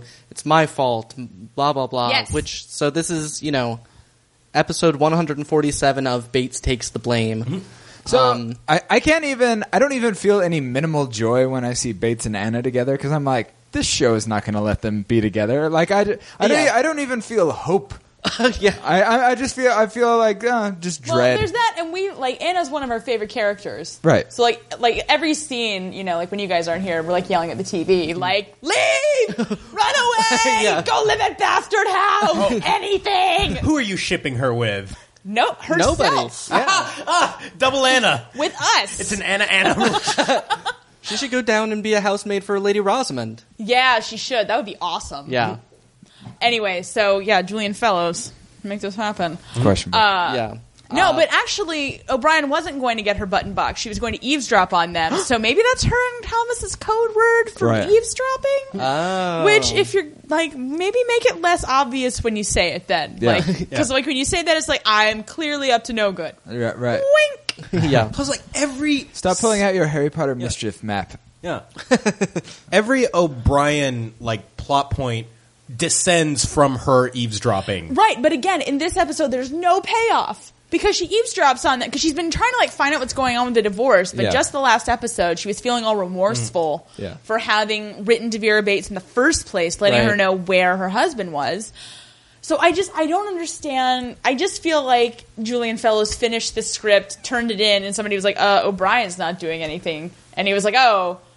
And then he just gave him 6 random scenes. I was like, here, put these in. Or there was a whole other O'Brien plot line in there, and the episode just ran long, and they cut it all out. There's other scenes where the button box proves That actually Patrick's seems plausible, 'cause identity. This episode Yeah. seems weirdly edited to me somehow. Yeah. Because later when the whole family is talking about Patrick, it seems like they've all met him at some point, and I'm not sure when that happened. I just don't know what the extent of their interactions is with the soldiers, but they've all seen him apparently. I just imagine the crazed editor, and 18 hours in, he's like, "We're still long," and it's like, "Well, we need to be done." And he's like, "I'm just taking out O'Brien. I'm just sick of it. I'm just sick of it. I watched her dumb face screw people over for 18 hours straight, and I'm just cutting her out of this episode." And they're just like, "Oh, Yeah. okay, no more O'Brien." Oh, but in any case, Mrs. Vera Bates told the judge that Mr. Bates had paid her for the divorce, which nullifies the divorce. And I just don't get your divorce laws. No. If you want to be divorced that bad, who is Yeah. benefiting? Isn't this keeping the these country two where we people got King shackled Henry together? VIII? Right. Just divorce. It's easier to behead a woman than it Off is with to their divorce head. That's There's less paperwork with a guillotine. yeah. That's actually a little foreshadowing right there. Get someone French in there and let's do this job. Yeah. Yeah, but anyway, Anna is like, "Oh no, we can still be together. Let's leave the country." And I'm like, "Why don't you leave the country? Right. Go to Paris and become a famous dressmaker or something." I'm With sure Bates. Coco Chanel needs someone. That'd be great. What, with Bates? No. Yeah, with Bates. Ugh! No. He's just Excellent. going to hold her back. Yeah. He can't keep up. With love. God, he's such a good man. Oh, he's the worst. I'm dreaming about him right now. So, Thinking of something disgusting to say. Have some taste, Ivan. so There you are- can say it. We can always edit it out if it doesn't. I was just saying that Red was thinking kind of sexually. Oh, about Bates. the cane? You know that dick ain't limp. I know, it was so disgusting. That's why I didn't want to say it. That was way less disgusting. There than are I ladies thought it listening was. to this podcast. Ladies. Do you know how many teacups just fell to the floor? You know how many monocles Jen? just popped off? We did once make someone drop her teacup. God. I would have loved to have seen that on YouTube. Somebody make a video of that. I want to say it was Cousin Susanna. If I'm wrong, Cousin Susanna, I apologize. But it's one of my favorite tweets ever. Yeah. Back up in the ward of Burn victims. Yeah. Yay. Patrick tells Edith he was pulled out of the water by 5th Officer Lowe. If you just went to see Titanic in 3D, as I wish I could do, this would be the guy who goes, "Is anyone alive out there? Can anyone hear me?" Over and over again. That guy. Canadians only. So he got pulled out of the water, and they all thought he was Canadian, because clearly his dental work was Canadian. Right. And his fingerprints. Well, it's because while he was in a coma, he was just whispering Arcade Fire lyrics. I like the peace in the backseat. So they shipped him to Montreal, which is the least Canadian part of Canada. I'm sorry. No, I was just going to say, Mike Myers is really underrated. So he took his name from... Is SCTV still on the air? Apparently Patrick took his Hold on, name that's from more a set. gin... Okay, I'm done. You sure? You good? I'm good. All right. Let's stop. All right. Apparently Patrick took his name that he had before from a gin bottle. I want to know which gin, but he doesn't Gordon say. Gin. Oh, his last name? Yeah. Oh, I thought he meant his full name. No, his name's Patrick. Well, he said he didn't remember his first name, so I just assumed he found just picked the found dumbest name he could think a full of. name of a gin. All right. Look, I'm not a gin drinker, but thank you. Patrick Gordon does sound like the made-up name a Canadian child would make. I know, right? Like, when he introduces himself as Patrick Gordon, I'm like, oh, come on. Really? You're not even trying. Man, I wonder if Gordon Gin is Patrick, like it says in tiny letters and an arc on the top. I'm gonna have to look in my pocket and figure this out. So he apparently joined up with Princess Pat's light infantry. Correct.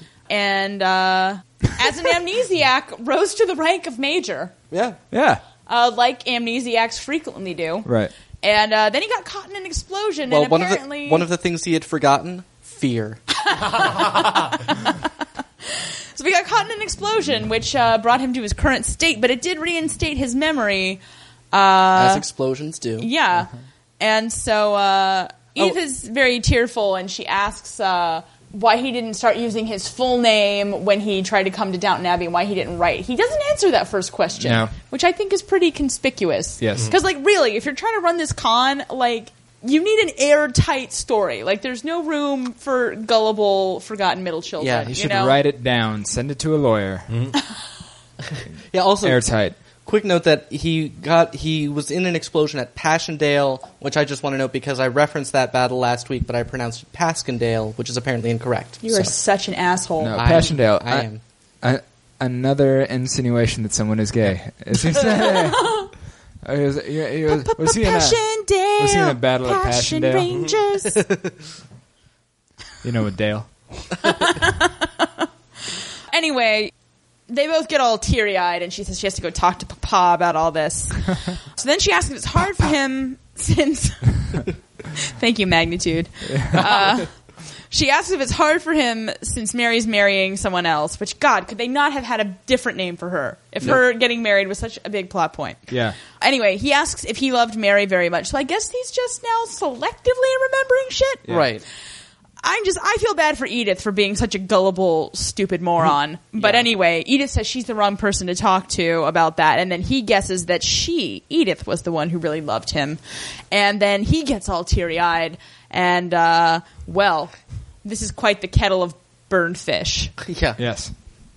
Out on the grounds, Mary is once again wheeling Matthew around. Without a coat. Since he likes it so damn much. Damn near riding him.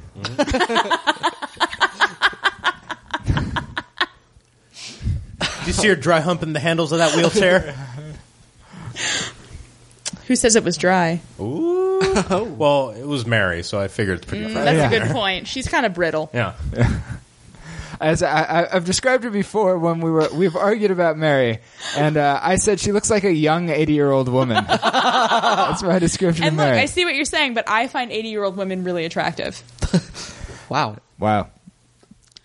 Well, look, I was expecting you guys to laugh at that. Not Well, Do you have to watch Betty White's Off Their Rockers by yourself? when somebody says they find somebody really attractive, every man's mind goes to them having sex. And they're just like, ugh. Yeah. Well, then you're welcome. My laugh met my shudder halfway, and maybe, it came out as maybe wow. the rest of this episode won't be so off color. I doubt that. Strictly RGB from here on out. They're talking about Haxby Park and her plans to move there or whatever. I don't know. Not everything Start a is hotel. important. You're not important. That's true. He has to stop so he can see her face, so they sit on one of Ew. I agree, it's a That- gross face. the... Anyway, Look, when somebody wants to see somebody's face while they do anything, I immediately think of sex. I think the opposite. If you're doing it right.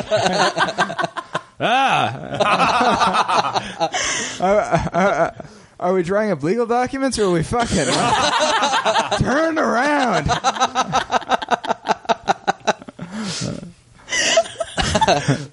Listen, there's nothing sexier than direct, unwavering eye contact. Let me look into your soul. Especially when you say it like that. Yeah, exactly. Everyone likes that. And then, I care about you so much. Let me look into you. and then you open one eyelid slightly wider than the other.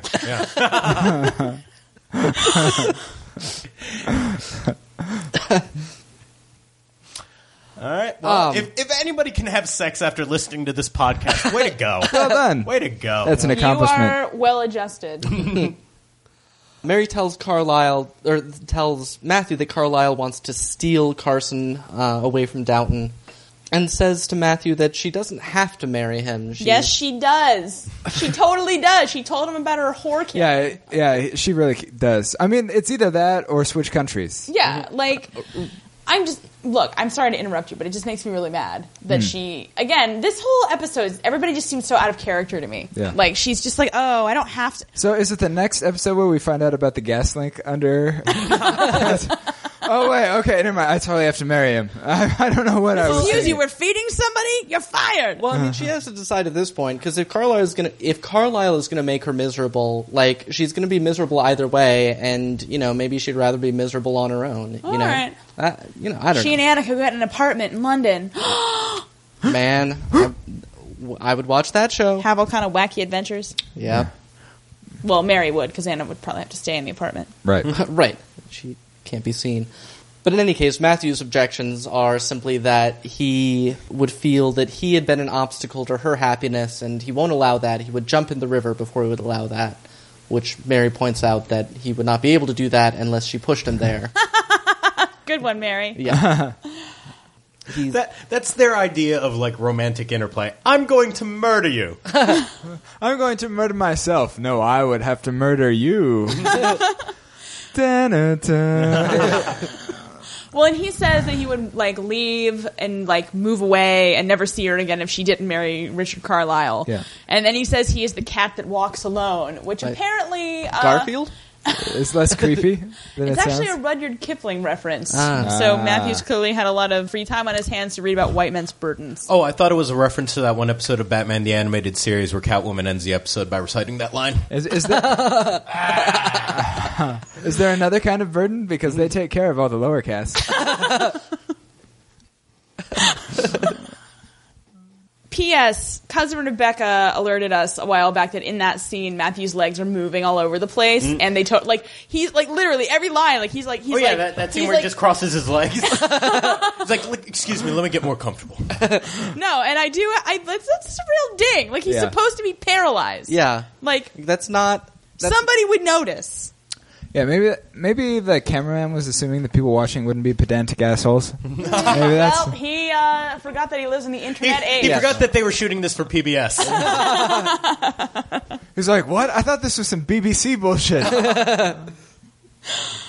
So we cut back to the small library where Carlisle is once again spying on Mary and Matthew, but this time with the parent who is actually not interested in still hooking Mary up with Matthew. Right. So he's worried about them still having feelings for each other.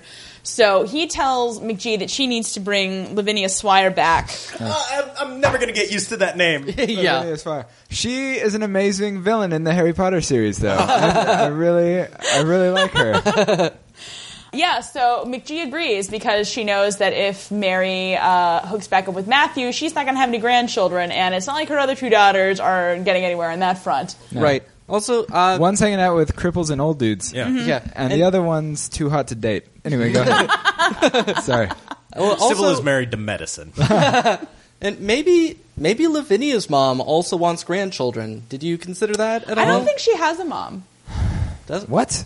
I mean, I think No. her mother is dead because No. remember Listen. her father was involved in that whole scandal. Yeah. Do not know when a man loves a woman very much. Like, she has a mother. I meant in the show. Oh. Like I think her mother's been long dead. Right, so she just came over from another show's continuity, so she doesn't need to have a mother in this one. Yeah, exactly. Okay, cool. It was Sons of Anarchy. Huh. I could see her in that. She was in that. Yeah. I know, I could see her. When I tuned my television set. I couldn't have seen her in that. Sybil goes to the garage where Branson is underneath the car working on it. Not in this case wearing his ugly jumpsuit, which you'd think this would be the perfect time. Mm-hmm. And Branson says, "Hello, nurse." I can't believe we haven't done that yet. Oh my god! Yep.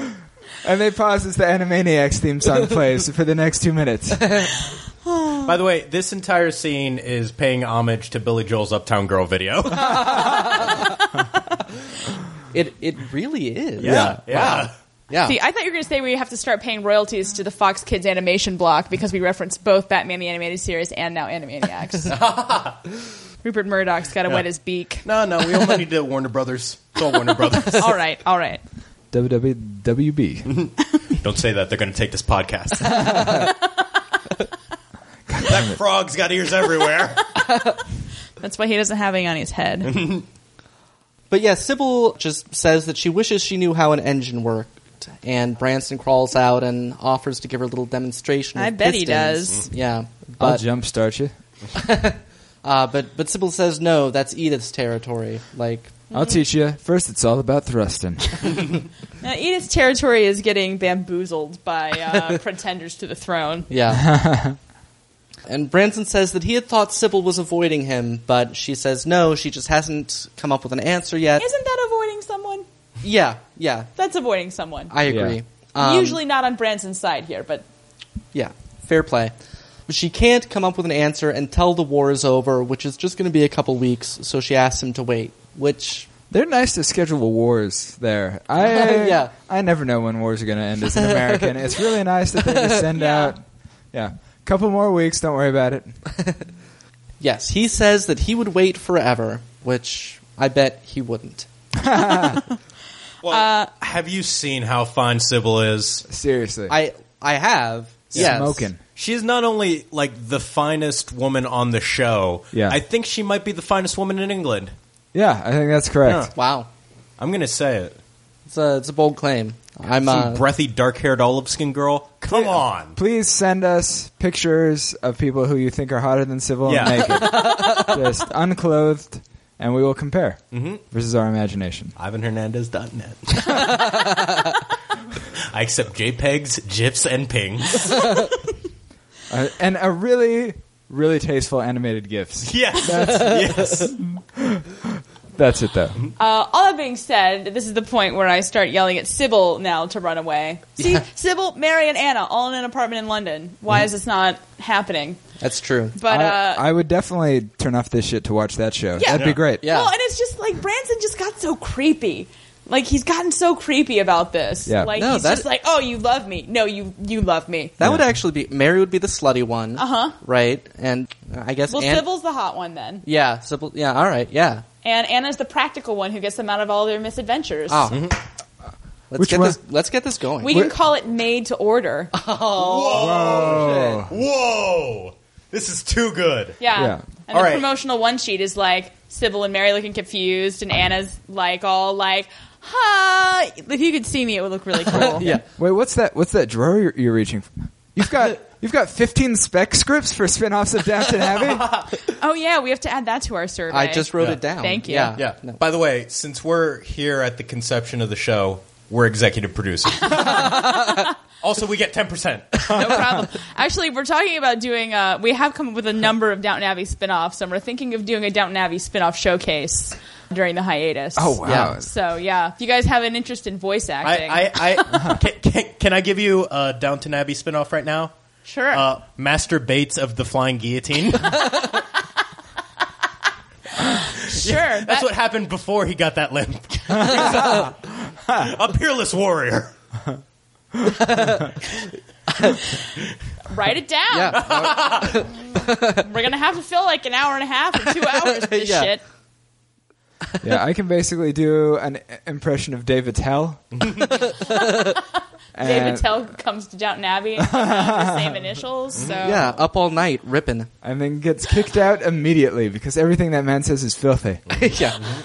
And also, we'd probably try and plug his TV show, Dave's Old Porn. Which is an actual TV show on Showtime. Now we have to give 10% to Showtime. All of our non-existent profits. That's are not really, coming out of our 10%. they're really- No, That's gross. we got our own.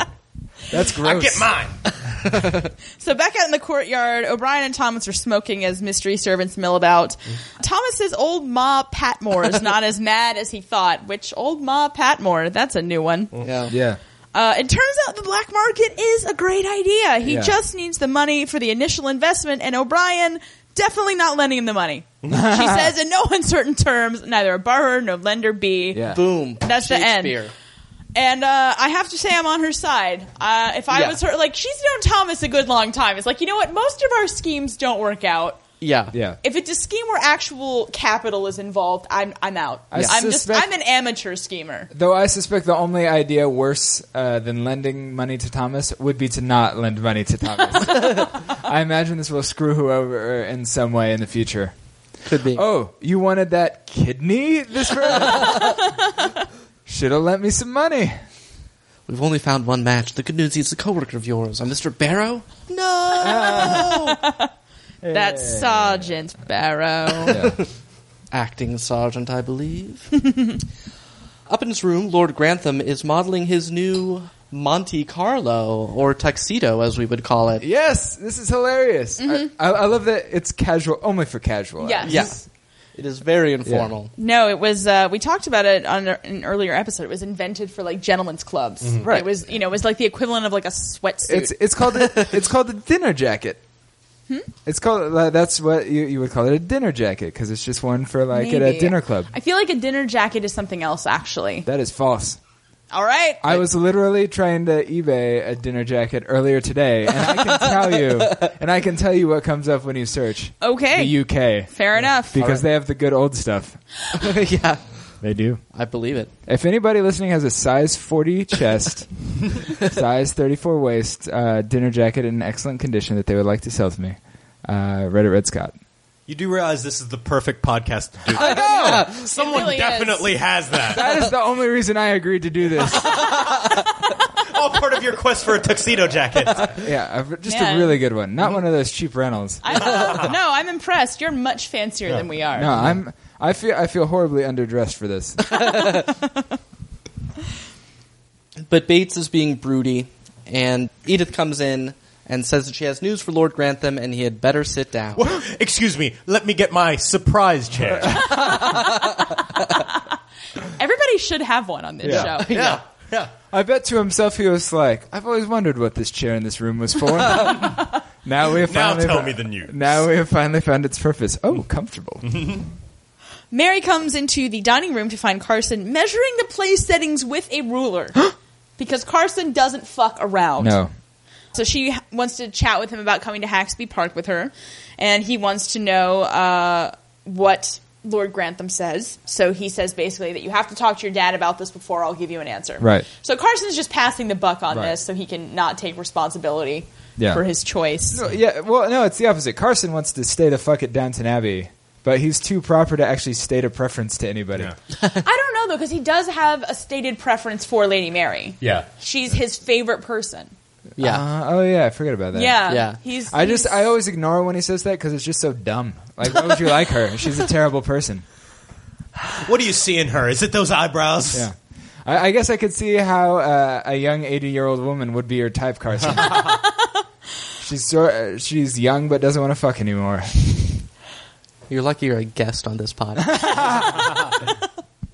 Yeah, basically the only other thing I have here is that Mary is just like a Stepford wife through this whole thing because she's just going through all the motions because she's like, oh yeah, like do you want to live at Haxby Park? She's like, I guess. Yeah. Yeah. Seems fine to me.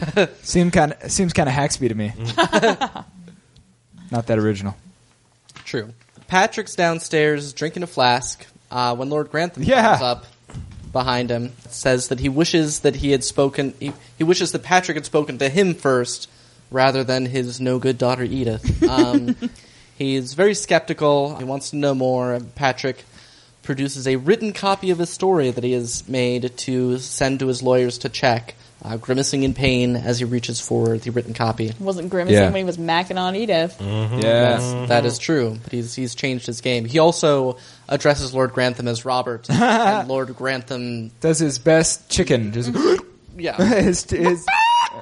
his like chest explodes forward. Feathers thoroughly ruffled. Yeah, and you saw when he started like pacing around the room. Yeah. They just started kicking up dust behind him and his legs. He's like, no, it's called my Christian name since 1872. No, if you'll excuse me, I need to peck at the seed.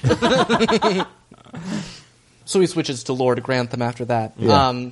He then makes a weird gesture, like brushing off his lip or something, and Yeah, what is that? What was that? Yeah. What was that and why did it matter? No. Lord Grantham asks, where did you learn to do that? And I infer that it's a gesture that Patrick did frequently. It was a apparently tick a of his. habitual gesture of Patrick. And so now the seeds of doubt have been planted in Lord Grantham's mind. Because he's clearly up until this point been like, yeah, you're totally not my nephew. Well, even then, when he says, where did you learn how to do that? Yeah. He's still assuming it's an imposter. He's just like, wow, you're a very well-informed imposter. Right. So why hasn't any character, and I'm not saying it'd be necessarily, I could see that it breaks like decorum or whatever. Why hasn't anybody just straight up grilled this dude?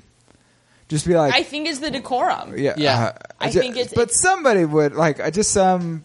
Well, that's why Servants? why they have lawyers. I mean, yeah. That's why they have lawyers. That's to why they break have lawyers. decorum. And Lord Grantham, I mean, he's not inheriting yet. Like, he hasn't actually gotten any. They haven't given him anything. Right. Lord Grantham's not acknowledging him as his heir or anything like that. So there's, he's waiting to see how things shake out.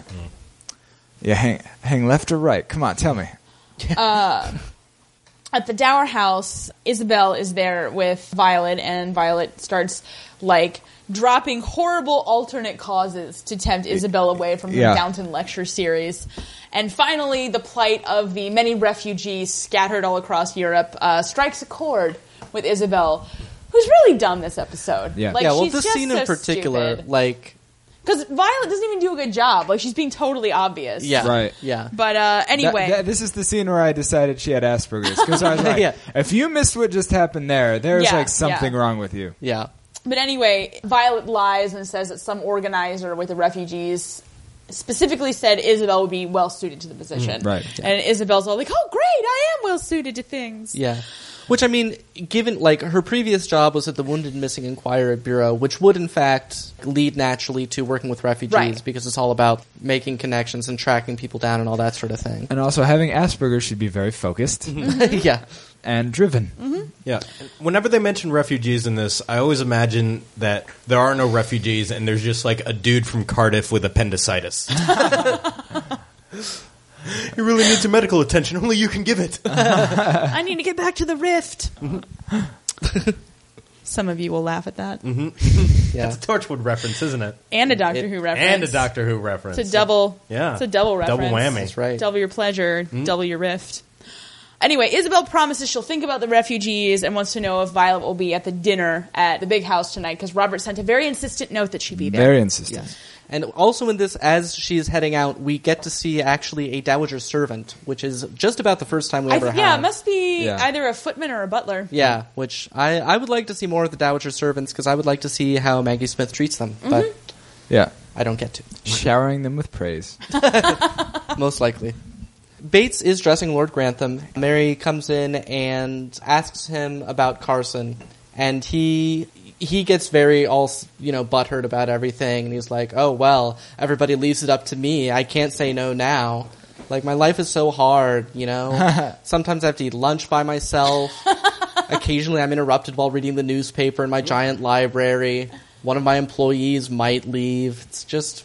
Well, he does tell her it's very ill-bred to steal other people's servants. That's true. Yeah. Although he's the one who bred her. So what does that say about you?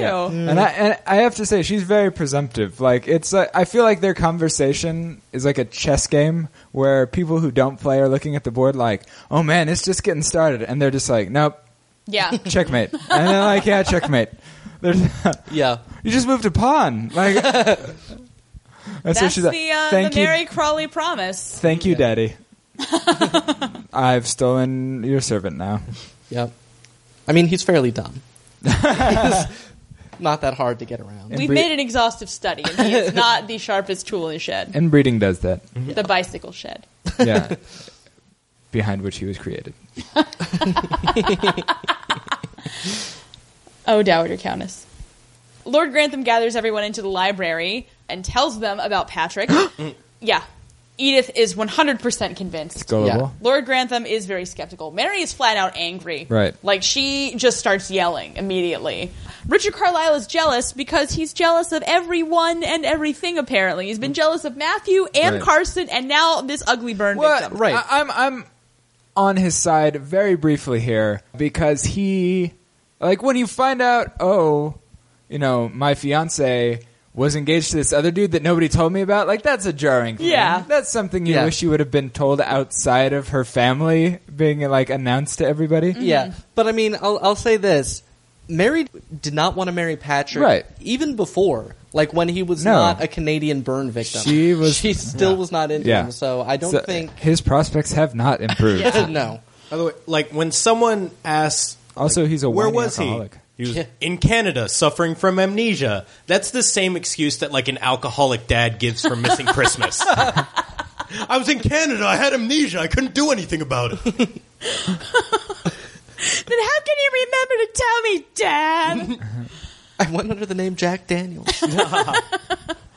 Anyway, Matthew, on the other hand, is just super bitter. He's like, "Oh, I won't be Earl of Grantham," but that's fine because his dick probably works. Yeah. Yeah, Which he has a point. The only job an Earl has is to father a son. Yeah. So I just want Matthew to finally go to his true calling, shave his head, share his superpowers, and start a school for the gifted. What is that? Is that 4? Yeah. Number 4. Number 4. That's all I want from Matthew. It's just when he says, "Look, Sybil, would you be a dear and wheel me out?" It's so hard to make a dramatic entrance with a wheelchair exit. yeah. I wish he'd flipped it. I wish he had flipped his hair back. Yeah. Sybil, could you wheel me out and be impudent about it? I forget what somebody says, but Mary says that Patrick doesn't look like anything. Right. I'd like to correct her. He actually looks like those pig people in that Twilight Zone episode, Eye of the Beholder. He looks exactly like those people. And the patient with the bandages. He's doing a whole mashup thing. Wow. Yeah. I guess if you rotated the head 90 degrees, it kind of looks like the big people. Look at his ear and pretend that's the nose. Right, that's what I'm saying. Yeah. Yeah. Okay. Just turn left, and then Gotcha. you're like, I got it. Yeah. Yeah. No, I was going to make the obvious joke, a poorly done mummy. Moving on. No, it's a mummy that they just got started on that mummy. Come back in a few hours. Yeah, they got that'll like be a finished halfway mummy. through pulling the brain out of the nose, and they were Right. just like, "This is too much work. I'm taking Ow. a break. I'm gonna go eat some honey and play with some cats." That's what they did in Egypt, right? I assume that's just what they did in Egypt all the time. I don't know. We forgot to watch the 10 Commandments on Easter. I seem to recall they had some sort of stick throwing game. Yeah. Throw the stick at the Jew. Is that the game they played in Egypt? Well, not after the 10 Commandments. True. That's why they didn't want him to leave. That's the 7th commandment. There goes our national pastime out into the desert. This is the most upsetting episode of this podcast ever. On so many levels. Don't worry, nobody will ask for us back.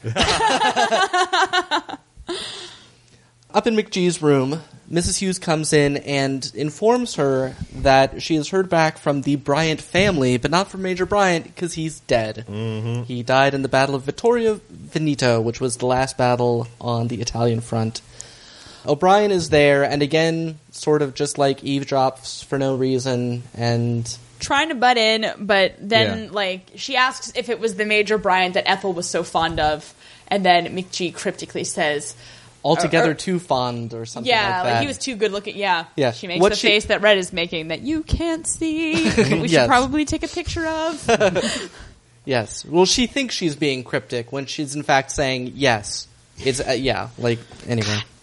McGee, this is your one false note this episode. You're on notice. Jane winds up in the library alone with Lord Grantham, and he's like, we've got to stop meeting like this. Anyway, he's just actually being pensive in front of his fireplace, no doubt thinking of his ugly Why else would you have a fireplace? He's just thinking of his dog and being sad that the dog's not around. He keeps taking my dog. So he tells Jane not to mind him, and then he goes up to bed. So that's the whole scene, everybody. Julian Fellows thought it was worth having nothing for O'Brien to do to get that scene in there. I think that's worth it. Here's her. We're one step closer to unraveling Jane. Now we go live to O'Brien not being a bitch, O'Brien. Outside, Edith and Patrick are walking along. Edith updates him on everybody's skepticism. He points off at this sort of Greek ruin thing. He says he remembers that, which apparently also they just remembered that in this episode, because we saw this in the first 2 episodes, and then we didn't see it for years, and now it's all over this There's episode. There's been a war, Tom. Now that the They're war's rationing over, their Doric columns. the Doric columns were off at the front for the last few years. They're back now. And they've seen horrors you wouldn't imagine. They've come back to convalesce. Yeah. They came back with trench foot. I got a bad case of trench column. Which is also what I call gonorrhea. Bad case of the trench column, guys. Listen, Column, stop talking. You're not helping yourself. You're a very talkative Column. We said it's war because it was so loud. You finally got some sleep in this weird Greek ruin that we're apparently sleeping in. Your architecture Column. Shut the fuck up. This isn't the view. Oh, this is a facade. I love anthropomorphication, you guys. It's almost like it's a real person, this column. He says something along the lines of, "Oh, I remember this. Wasn't there some governess that none of you liked?" And she says, "Shall we act it out?" No, and she's like, Fraulein Kunkel. And he's like, oh, Fraulein Kunkel! Except he says it with a German accent, which makes Edith think he actually remembers who it is. Yeah. But because that's... And this is really, for me personally, this is where it really falls. I'm like, come to fuck on, Edith. Come on. I wish you would have just been like, right, the Irish woman who who married that German guy. Yeah. Yeah. I wish that had happened. Yeah. Anyway, but he says she hasn't changed, and he's changed, but maybe later after everything's settled, they can talk again, which I guess means they can get married. Yeah, which, let me just say... I'm pretty sure it involves a bike shed. We've been accused of hating Edith, but let's be clear who hates Edith is Julian Fellows. Yeah. Because her 3 love interests have been Anthony Stralin, that farmer, and this Canadian burn victim imposter, and, well, spoiler alert, all 3 of them leave her. She gets dumped by 3 progressively uglier people through the course of the series. He ruined her with compassion. Yeah. Yeah, those are the only guys that are in her league. Yeah. Ugly, compassionate abandoners. Yeah. All right. Hey, look, they're outside. Match how I feel on the inside. This is great. Poor Edith. So I guess a lot of people hate Edith. Ethel wants to know from Mrs. Hughes down at Bastard House if McGee told Major Bryant's family about the baby, which it's not all about you, Ethel. But Mrs. Hughes says no, and that even if Ethel wrote and told the family about this baby, she has no proof. And even if he was still alive, she wouldn't have any proof. Like, Right. there's no Maury, you know? You Yeah. can't be like, this World War I veteran fathered my baby. Also, this is pre-DNA. Yeah. Yeah. Like, I don't understand why everybody doesn't just counterfeit everything. Hey, look, it's Yeah. a birth certificate. You can tell. Because of that honor that Mr. Bates has that you like so much. Yeah, that's fair. Anyway, Ethel complains again about how everybody loves Jane and nobody loves her. And I'm like, shut up. We already talked about this in the last episode. Yeah. And it sounded way better coming out of Mrs. Hughes' mouth than it sounds coming out of yours. Also, we hate Ethel. I don't know if we've made that clear, Right. but we Yeah. can't stand her. Yeah. Right, because she's not currently lying about her husband, unlike Jane. That's exactly why. Yeah. I admire her moxie. Jane is such a liar. I want every cousin who supports my Jane is a liar theory to write in and say that they hate Scottish people. It doesn't really relate to the Jane You thing. might want to just keep it to one because Yeah. I'm not Okay, sure how much just- overlap on that Venn Just diagram the there Jane. is. Just write in and say that the Jane theory has Can we- merits and point them to the forum where everybody's talking Can we about call you guys the Jaders? it. Yeah. Cool. Yeah, you can. In the foyer or wherever, heading upstairs, Carlisle. That's right. Carson is ringing the dressing gong. So wherever they keep the dressing gong, By the staircase. Yeah. Did you say reamed the dressing gong? well, I didn't intend to. Okay, sorry. Yeah. I'm back on track. It's funny how they say ringing it when he's clearly beating it. Yeah. This is true. He is beating it. Carlisle asks Carson to put him on the 9 o'clock train to London in the morning. Apparently, Mr. Bates will also be taking it, and he asks Carson asks Carlisle if it would be all right if Mr. Bates rides in the front with the chauffeur. Which, if Carlisle said no, would Mr. Bates? I guess he would just walk. Yeah. I guess, yeah. I guess that would be it. He could jump on the back of that hay cart again. That's true. Carlisle asks Carson if he has made a decision yet about coming to Haxby Park. He has not, but he agrees that he will give him an answer when he returns on the 10th. Mary comes in at the end of this, and they go upstairs together as the indifferently happy couple that they are. Yes. Yeah, they never seem to have any sort of physical pull toward each other at all. Yeah. Like, It's it's just like, oh, you're here. I mean, Mary's clearly just kind of marrying him because she, like, doesn't have a hobby. Right. You know? But, Yeah. like, If she I don't took know. up knitting, he'd be done. Yeah, she sort of agrees to marry people with a, like, petulant distaste of a 13-year-old who's been told to clean the room. Mm-hmm. If you don't go, we're not going to give you ice cream. Like, fine. All right, I'll marry this guy. God, I'm not going to like it. It's just going to be a loveless marriage. I'm never going to love him. so up in Lord Grantham's dressing room, Bates is now asking Lord Grantham if he can go to London, which, okay. I guess I just felt like he should have asked Lord Grantham before he asked Carson, but whatever. Anyway, so Lord Grantham says yes and asks sort of if Bates is going to deal with the former Mrs. Bates. Yeah. And they make a bunch of like wordplay jokes about, oh, I wish she was the late Mrs. Bates. Ha ha ha. Yeah. And Bates is very upset, and you can see this is Yeah. the first time that he's looked really angry. Yeah, he's got a shovel grabbing face on. Yeah, and so Lord Grantham, tries to caution him not to lose his temper when he goes. Then we cut. And he almost glocks Lord Grantham in the face. Don't you fucking talk down to me. Bam! That's what his face so looks like. tune in for Red Scott's Downton Abbey for the extended scene. Yeah, they cut Everyone's away. just punching and fucking. They cut away 1 second before he punches him. Yeah. So it's really just Game of Downton. Game of Thrones. Anyway, then we get another shot of Ethel just holding her baby and crying because everyone cares about that. Moving on. They had all this B-roll of a crying baby and they had to put it somewhere. No, the baby was fine. He had a toy. Yeah, he's She loving was it. crying. Oh, true. Babe was Like, like, oh. that babe was like, this piece of wood is the greatest invention that humanity has come up with yet. As far as that baby's And concerned. not to be a total Carson about it, but this girl's got it way better than most girls that have an out-of-wedlock baby. Like, most of them don't have Mrs. Hughes bringing them food all Oh the yeah, time. she's super catty about it. Yeah, like, aren't you happy And that you don't ungrateful. have to be a prostitute yet? Because that day is coming. Yeah. She has her own house. She's already doing better than me. I live with 3 dudes.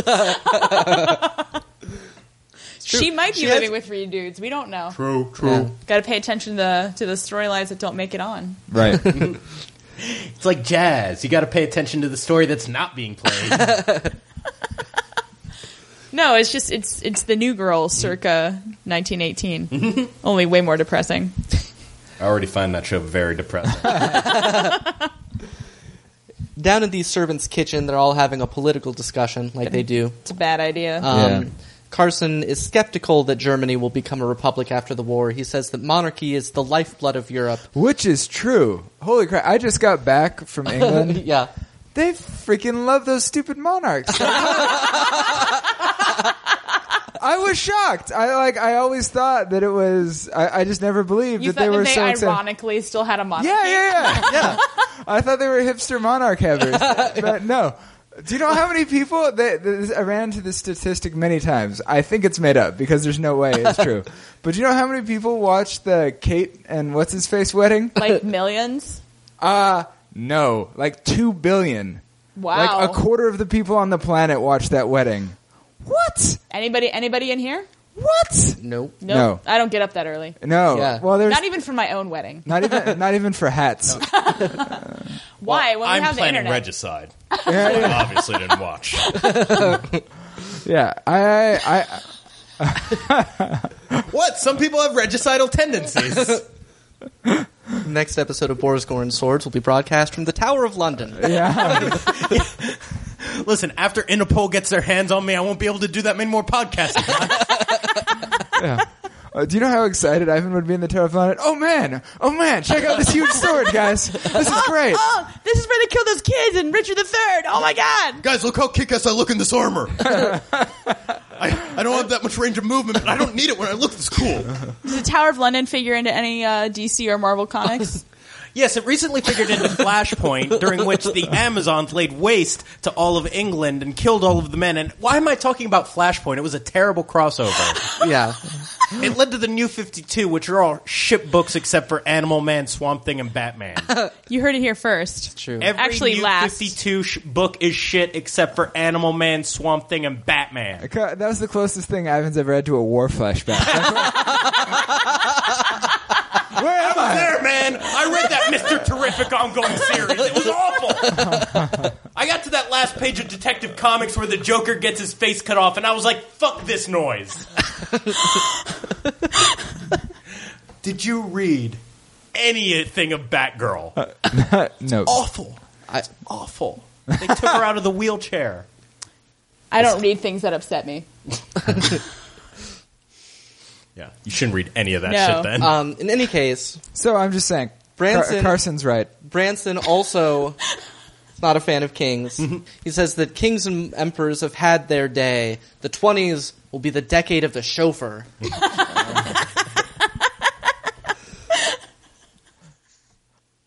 Anna and Bates, not talking politics, talking about why Bates is going down to confront Vera, and what is he going to say that's any different. Shovel face. And he says, well, staying up here isn't helping anything. O'Brien, again, just eavesdrops, just in case that Well, might she's come in trying to handy insinuate later. herself into the conversation, and Anna gets a great Bates-worthy zinger. Yeah. Yeah, that's true. Because Bates is saying, oh, I have some business. And O'Brien's like, oh, your business is not doing very well. And Anna's like, the key to business is minding your own. That Boom! was a great one. Gotcha! Yeah. Don't fuck with Anna. She knows where she knows where Mr. Pamuk's body is. Where'd she find that? Donald Trump's Book of Zingers? Yes. And they cut not away a big from this seller. scene right before Anna kisses Miss O'Brien. And then Anna's face starts to shrivel up Yeah. and disintegrate into dust. It's just like that scene from Mad Men. Oh, you want it so bad, don't you, Miss O'Brien? Who's singing Zooby Zooby Soo in the scenario? Oh my god. You're welcome for that earworm, everybody. Daisy singing it. Zooby Zooby Soo. I'm governor. Lord Grantham then comes into the room, startling everybody, as he's not supposed to go down there, but he announces that the war is over. And, well, Except that it's not. yeah, You it's want going it. to be over shortly. Yeah, I thought that too, actually. We end the war the British way, with a schedule. Yes. The timetable has been set, and it will be 11 o'clock on November 11th. Well, we don't want to mess with the trains. Right. They don't. They already had some battles scheduled, and they can't cancel them because everybody's all excited. Plus, But- if we cancel the war now, it's going to ruin my ability to get back to London. Wouldn't you just like, isn't that like senioritis at that point? If you're a soldier and they're like, okay, wait, they schedule a fucking armistice. I'm not going. What are you gonna? I'm not going. Go ahead, shoot me for cowardice. I don't care. I would rather get shot here by you being a dick. well, That person would be halfway through that sentence, and then somebody next to him, bam! I've always wanted to shoot that guy. I was just about to say that's mostly true, but there was also a fair number of people who are like, "You mean I've only got 12 hours to kill people without consequences? I'm killing as many people as I can in these last 12 hours before I have to go back to my boring, non-killing life." That's true. That's how I always feel that way, like in a half hour before I have to leave a buffet. So Yeah, I kill hella people at buffets. Snapping necks, man. Snapping necks. Goodbye! Goodbye! It's my crouton. You get away from those steam mussels. wow, you get a way nicer buffets than I do. Yeah, we were talking like some like soup plantation, some like fresh choice bullshit. Yeah, I only go over here to at the- buffets in landlocked states. So You're over here at the Bellagio. Listen, if I'm going to eat myself into a coma, it's going to be an expensive coma. back down at Crawley House, Isabel apologizes to McGee and the Dowager Countess because she has to abandon her project at Downton to go help with the plight of the refugees. McGee and Dowager Countess pretend it's a big deal, and Isabel continues to pretend that she's totally gullible and apparently has Asperger's. Yeah. Hey, yeah. Maggie Smith also again brings Mosley into the conversation for no reason. I think that she's kind of got a little thing for Mosley. Yeah. That's what I think. He's almost age appropriate. Well, and I mean, he's young for her, but like that's great. She's like, yeah, a younger man. Yeah, man, she's a feminist. Still got most of his hair. Working out. He thing about- likes to read. Like, the thing about someone being age appropriate for Maggie Smith is if you take half her age plus 2, that's still like 75. Yeah, it's still just her and Michael Caine. Yeah. Is that your rule? Half your age plus 2? Is that? That's Half your a age rule. plus. I don't. I know. mean, I don't for- heard plus 7. Is that for But if everybody, or is that that's just your, for Maggie Smith? no, that that- sounds I like think a that's just problematic for rule. Maggie Okay. Oh, yeah. I think I like. Maggie Smith. I think that only. I thought that was that's the only a Cuban rule version. for when you're such an old weirdo that you need to have a rule. Well, I think it's half your age plus 7 minus a year per Oscar. Touche. Are you dating a 13-year-old? It's fine. It's Maggie Smith. On the way home, McGee wonders if Isabel is actually going to be accomplishing anything, or if, what, did they just send her off, They just sent her off to a room with no doors and no windows. Right. Oh. They're just like, oh, we hear there's some refugees in Belgium? Try Yeah. Belgium. Belgium. See. I like to think of her as like the fun preschool teacher. Like that's what Isabel brings to the table. Like she's going to take her guitar and be like, "Let's all sing folk songs." No, not the ones you know, refugees. My folk songs. London Bridge is falling down. A bridge is falling down. Fun. No, it's just a song. I like that plan. Thanks. It's my plan. Yeah, apparently the Dowager Countess had to lay down some money to make this all happen. But But money she is was- no object when it no. comes to thwarting Isabel. Yeah. Right. Yeah, she just pulled 500 pounds out of the brim of her hat. Yeah. Just handed it to some greasy palm. But McGee thanks her without irony, and the Dowager Countess accepts it without irony, and they both enjoy each other's company, which is something that they didn't used to ever do. So Yeah. that's nice for them. It's lovely. It's funny how the death of an heir will bring people together. Yeah. Hey, speaking of dead heirs, Edith reassures Fake Patrick. I think we can call him Fake Patrick at this point. I think Yeah. so. That lawyers take forever to do anything so they can charge more, and that's why they haven't heard back from what's his fuzz in London. Yeah. Mason Mosley. What's his name?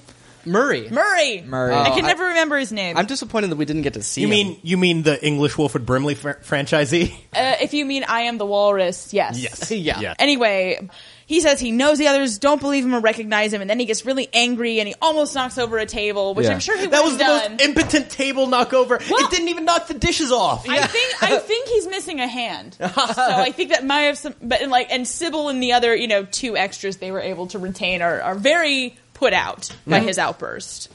We were just And having he screams, Yeah. I'm a stranger to them! And I just feel like that actor practiced that a whole bunch by himself the night before. That was Chip Banner, those extras in the back. I were the like, most impotent of Banner family. The impotent Hulk. Hulk poke. Hulk unfriend on Facebook. O'Brien finally shares the results of some eavesdropping, saying that she wouldn't be Vera Bates because she saw O'Brien leaving with a face like thunder. You mean Bates. Thomas says that she should keep out of it. Anna agrees. O'Brien silently disagrees, I assume. Jane has come back from her War Widow meeting, which is a thing that exists, and tries to tell Daisy about it, but Daisy, once again, doesn't want to hear it, and everybody knows that it was a lie, and she doesn't want to hear otherwise. And then she goes back to her room to listen to Minor Threat. And then Bates comes in with a face like thunder. I guess that's what that Surprisingly looks early. like. Yeah. Yeah. Yeah, he tells Anna that his trip was worse than she could possibly imagine, and he also has a cut on his temple. Yeah. Which, Mrs. Bates likes it real rough. yeah. And then O'Brien again. And this is the most egregious. It's like a zoom in on O'Brien being suspicious Right. of like. There's nothing for her in this scheme. Yeah. You're not in this, Johnny Burns. The gang is gathered in the little library again. The Murray's report has come back on fake Patrick. Yeah. There are conflicting accounts of there was somebody unidentified pulled from the Titanic. Maybe he survived, maybe he didn't. It's all very unclear. I like how simple Edith is, because despite Yeah. the fact that they're all conflicting, she's like, no, this all proves it. Like, it's Right. totally, there's not even... Well, and after every sentence he reads, either Edith or Mary chimes in and is like, see, prove it, done, don't go on. Like, just let him finish. He's got Murray's put a lot of billable hours into this report. Let's hear the whole thing. I like that. And Mary also, at this point, has a great little thing where she's like, oh, what does he say? Remember we played in the garden and the pony and how we all hated the governess. What else is there to say about growing up in this house? Yeah. And Edith is like, oh. Yeah. You can tell she's taken the point. Yeah. Oh, did he do an offensive German accent? Yeah, I bet he did. Nothing says Downton Abbey like an offensive German accent. So they all head out to dinner. Carlisle is on his way but hasn't arrived yet. And Lord Grantham and Matthew have a moment. He apologizes for not being more definite, but Matthew still wants Freddy Krueger to be the heir. They have that great finishing line, that's all I'd ever think of, and then they kiss. Yeah. No, right after the scene. And then fades Lord away. Grantham says, oh, where are my manners? Isis, get in here. No, I mean, Matthew is Lord Grantham's only true love in this Yeah. whole series. Yes. That is true. God, I wish I loved anything as much as Lord Grantham loves Matthew. It's those star-crossed lovers. No offense. None taken. Out in the temple, Yeah. Patrick tells Edith that he remembers Peter Gordon. This got brought up in the meeting. There is a Peter Gordon Right. who is Canadian or something, or was in Canada, but he had worked with Patrick. And so would have known a lot of things that Patrick might know. Anyway, so Patrick says, yes, they were really good friends. And, he's sure they'll find him. And Edith is like, well, I wonder what he'll say if they do. And he's like, what if he joined Princess Pat's light infantry? And we're all like, oh, God, just leave, okay? Yeah. Like, the jig is up, Bernie. Get out of here. But Edith is very upset. She tells him not to give up. And, of course, everybody will be convinced eventually that he is who he says he is. And then we have that, dramatic last line that he has, oh, they'll find out all right. Why does no one read into these things? Yeah.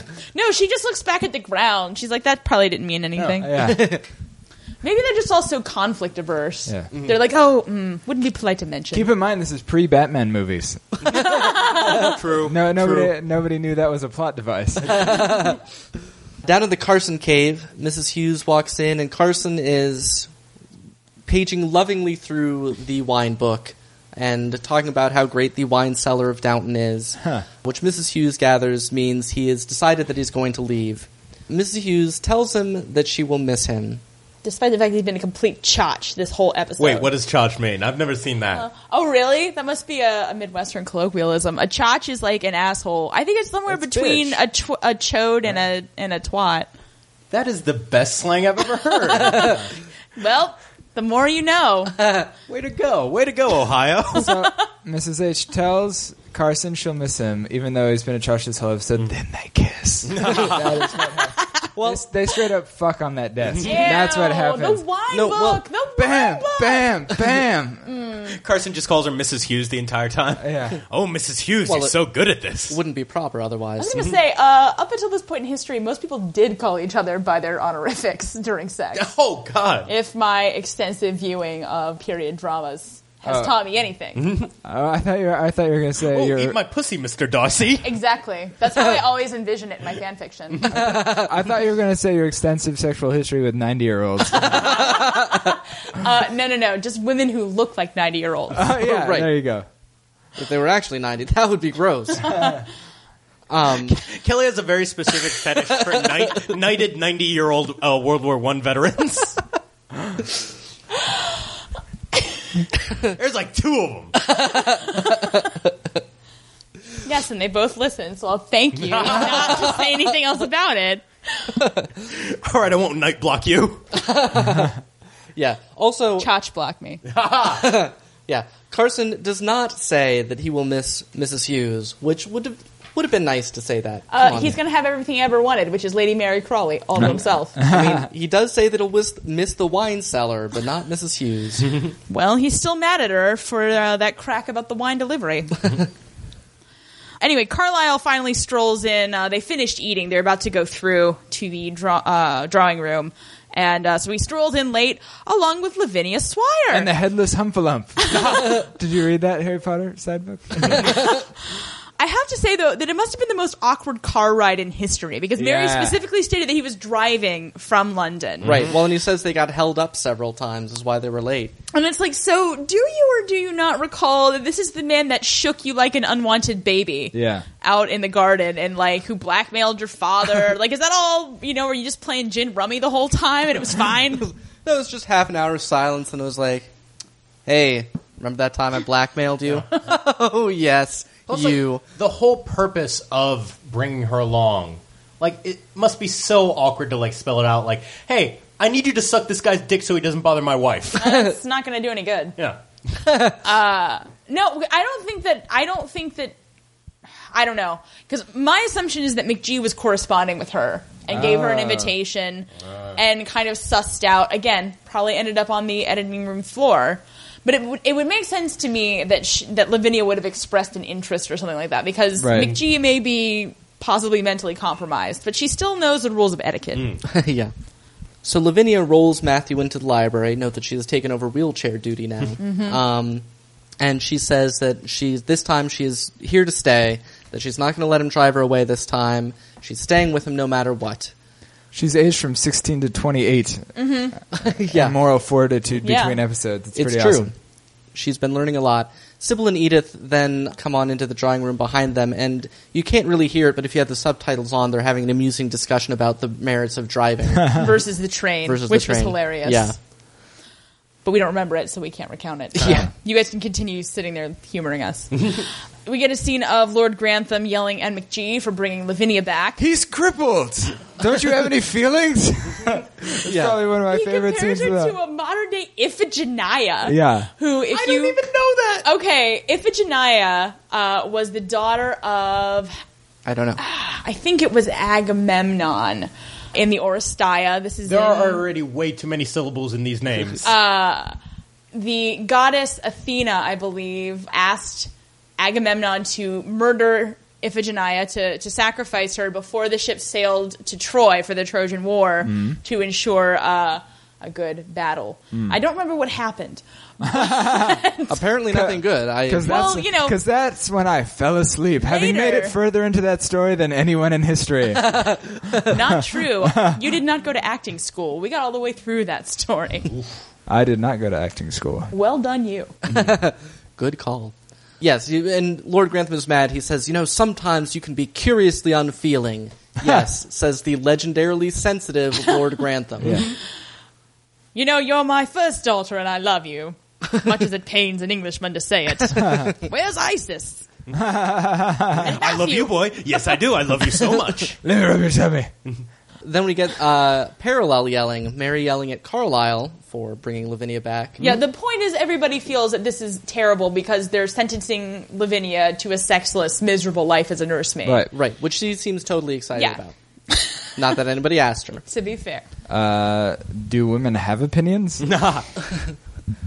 And Moving on. Carlisle, possibly having his memory refreshed by being around Lavinia, is like, oh yeah, I'm a bad guy, and gets all up in Mary's face, reminds her that he can destroy her at any time, and that if she has any thoughts about throwing him over, or ending the engagement, or ever crossing him, that she'd better not do it.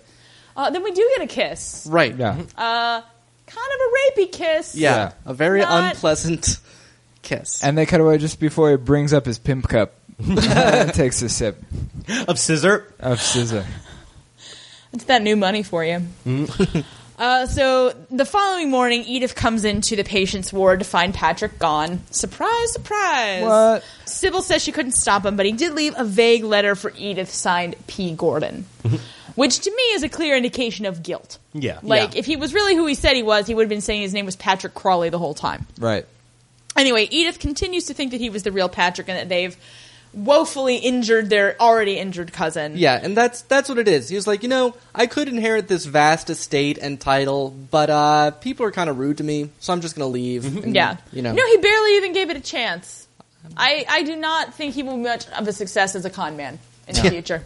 No. Anyway, so Sybil says it was really nice that Edith believed in him, whatever he was, which I think is kind of bullshit. Like, Yeah. everybody wins kind of mentality. It But was really more of a nice thing for Sybil to pretend to believe. that's true. Everybody is gathered around for the sort of, Armistice. the observation of the armistice. So is it 11 o'clock Greenwich Mean Time, or... That, yes, Well, apparently. in London, isn't that?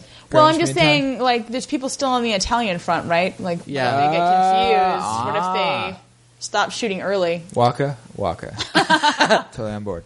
In any case, they're commemorating at 11 o'clock Downton time, because that's the only time that matters. Lord Grantham instructs everybody to sit. Ain't no time like Downton time because Downton time is very well mannered.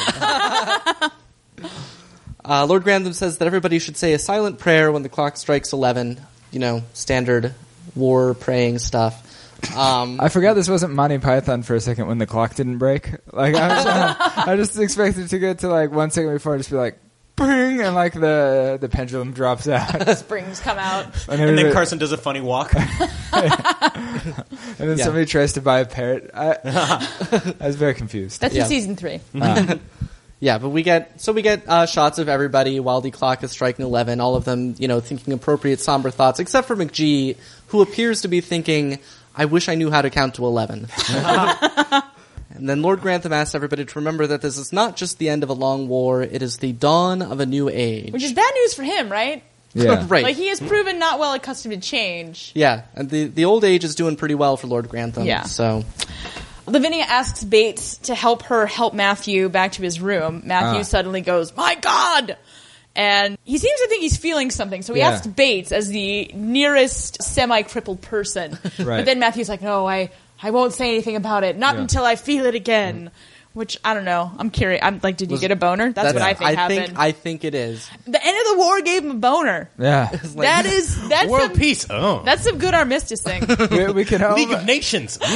we can only have kids if a major war ends. There's a few minute window where you can throw Say, down. luckily for everybody, there's another one coming up. Yeah. Carson is talking to Lord Grantham. He compliments the ceremony, which was fine, sure. And Lord Yeah. Grantham wonders... A war has never ended in my No. lifetime, so I don't know what that's like. Yeah. Desert Storm, man. That was a break. We were on a break from Desert Storm. Look, it was very exciting to a 6th grade boy. I'll well, tell I you was that. much younger than you.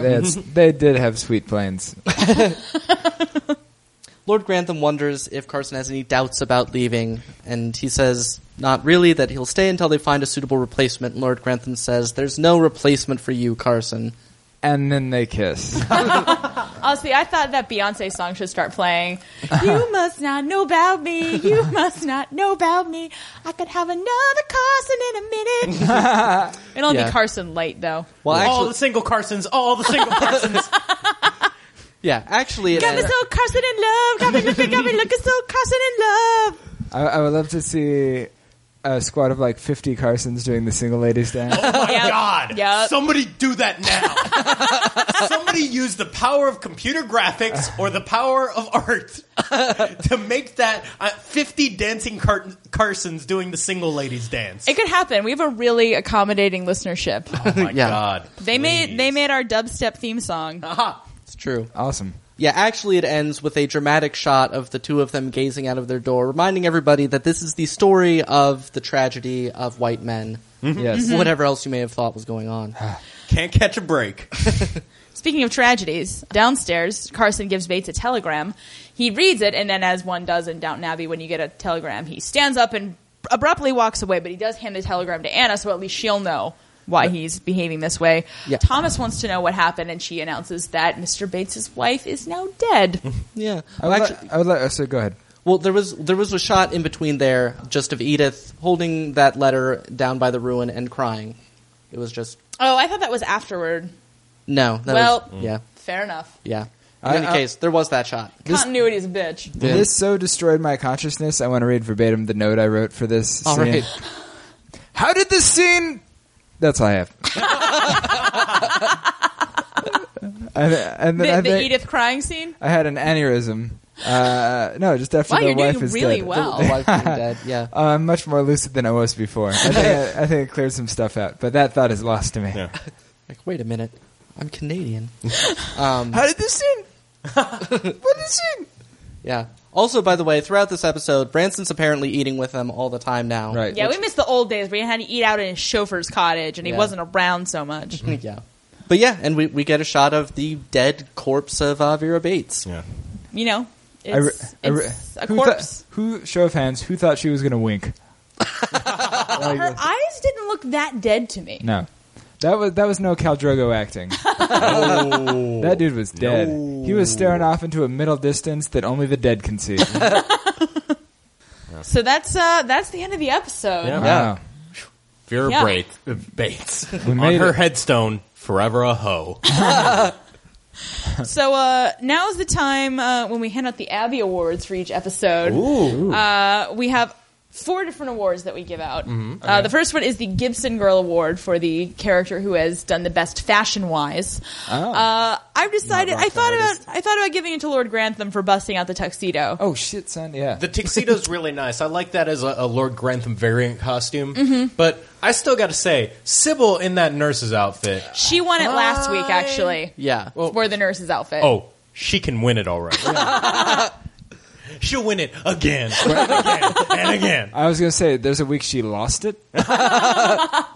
We try to keep it diverse. Why don't you just call this the Sybil Award? Because we don't give her that many awards. All right, fair enough. She fair should enough. learn to stand with her mouth closed, and then maybe we'll think about it. I don't want her to close that mouth.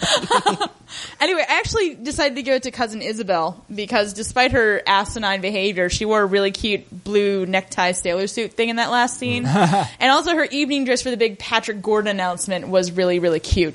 For an old lady.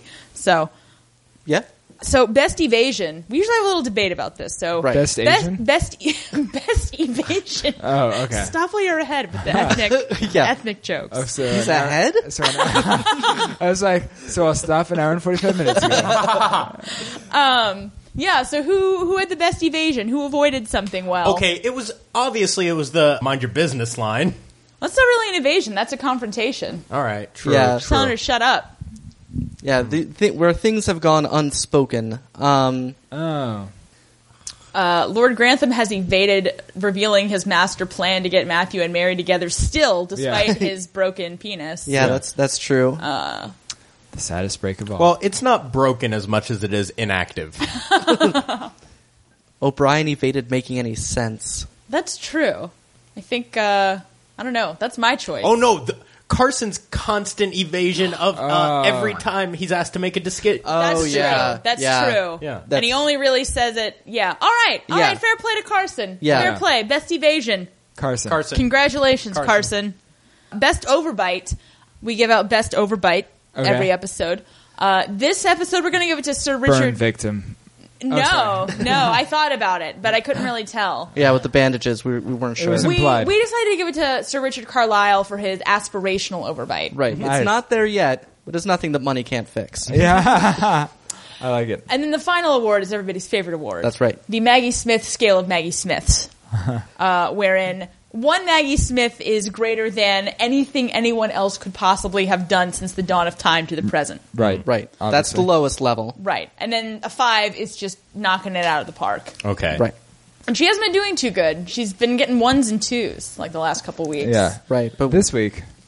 It was pretty good. This week, I think the whole trucking off a relative to maintain control of your estate while also trading on the fact that she is supposed to go help refugees from a war, which she is not going to end up doing, is pretty for Maggie No. Smith. Oh, Yeah. That's a for Maggie Smith. Yeah, she Yeah. did pretty well. Yeah, we're not I gonna agree. we're not gonna award her the full 5 this Yeah. time because the one-liners were a little lacking. Yeah. right. Yeah, she she didn't could've have used a any few more. like absolute slam dunk one-liners. Yeah, But or you know, it was a clear victory to Right. get Isabel out of there, but it And- would have been better had she not forgotten the And- organizer's name. She should have had a lie to back that up. yeah. At no point did I hear a narrator's voice go, "She's on fire!" So yeah, so that's the Abby Awards. Anything else you guys want to address before we hang it up? I just want to say, Sir Richard Carlisle. I would just like to say it's been a joy being on your podcast. No, it's been Indeed, fantastic indeed. having you guys. Absolutely. And I enjoy the acoustics and hardwood floors. Yeah, Yeah. we got this apartment specifically because we thought one day we might want to do a podcast. Appropriate. Yeah. And and it's been great to have you. And I don't think we mentioned this at the top of the show, but our listeners may or may not be aware that we would not be doing this podcast were it not for Boris Gore and Swords. It's true. We're the, So- we're the Father podcast. That's Yeah. right. Yeah. I always call you the Big Brother podcast. They're the Podfather. Oh, okay, fine. I concede. Did you forget it's a patriarchal society? I never forget Red, and, this podca- and we're this coming for you. podcasting Me and all the Scots. No. That's Red's nightmare. I just- just wake up and a bunch of kilted people around. Boy, not so funny now, is it? You happen to laugh at a Haggasan now, yeah? I just have to stay away from soccer games. All right, well, I think that about does it for this episode. That's right. So until next week, up yours downstairs.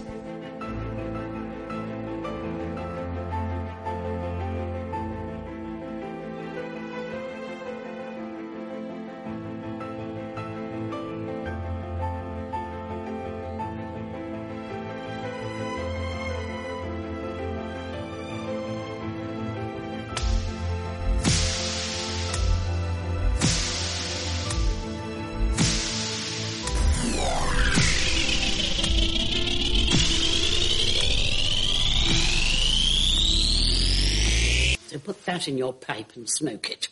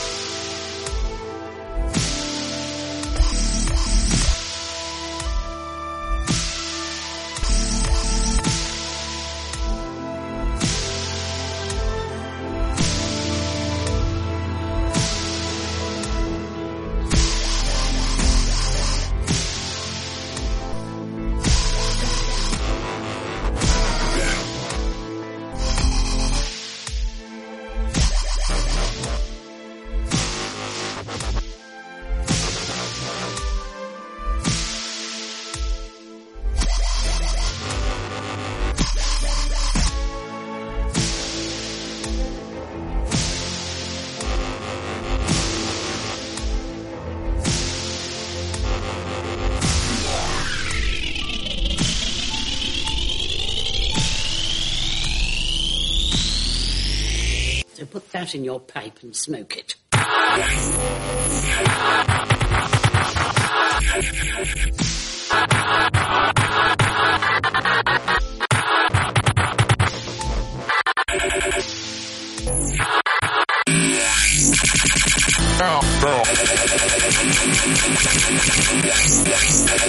Ow.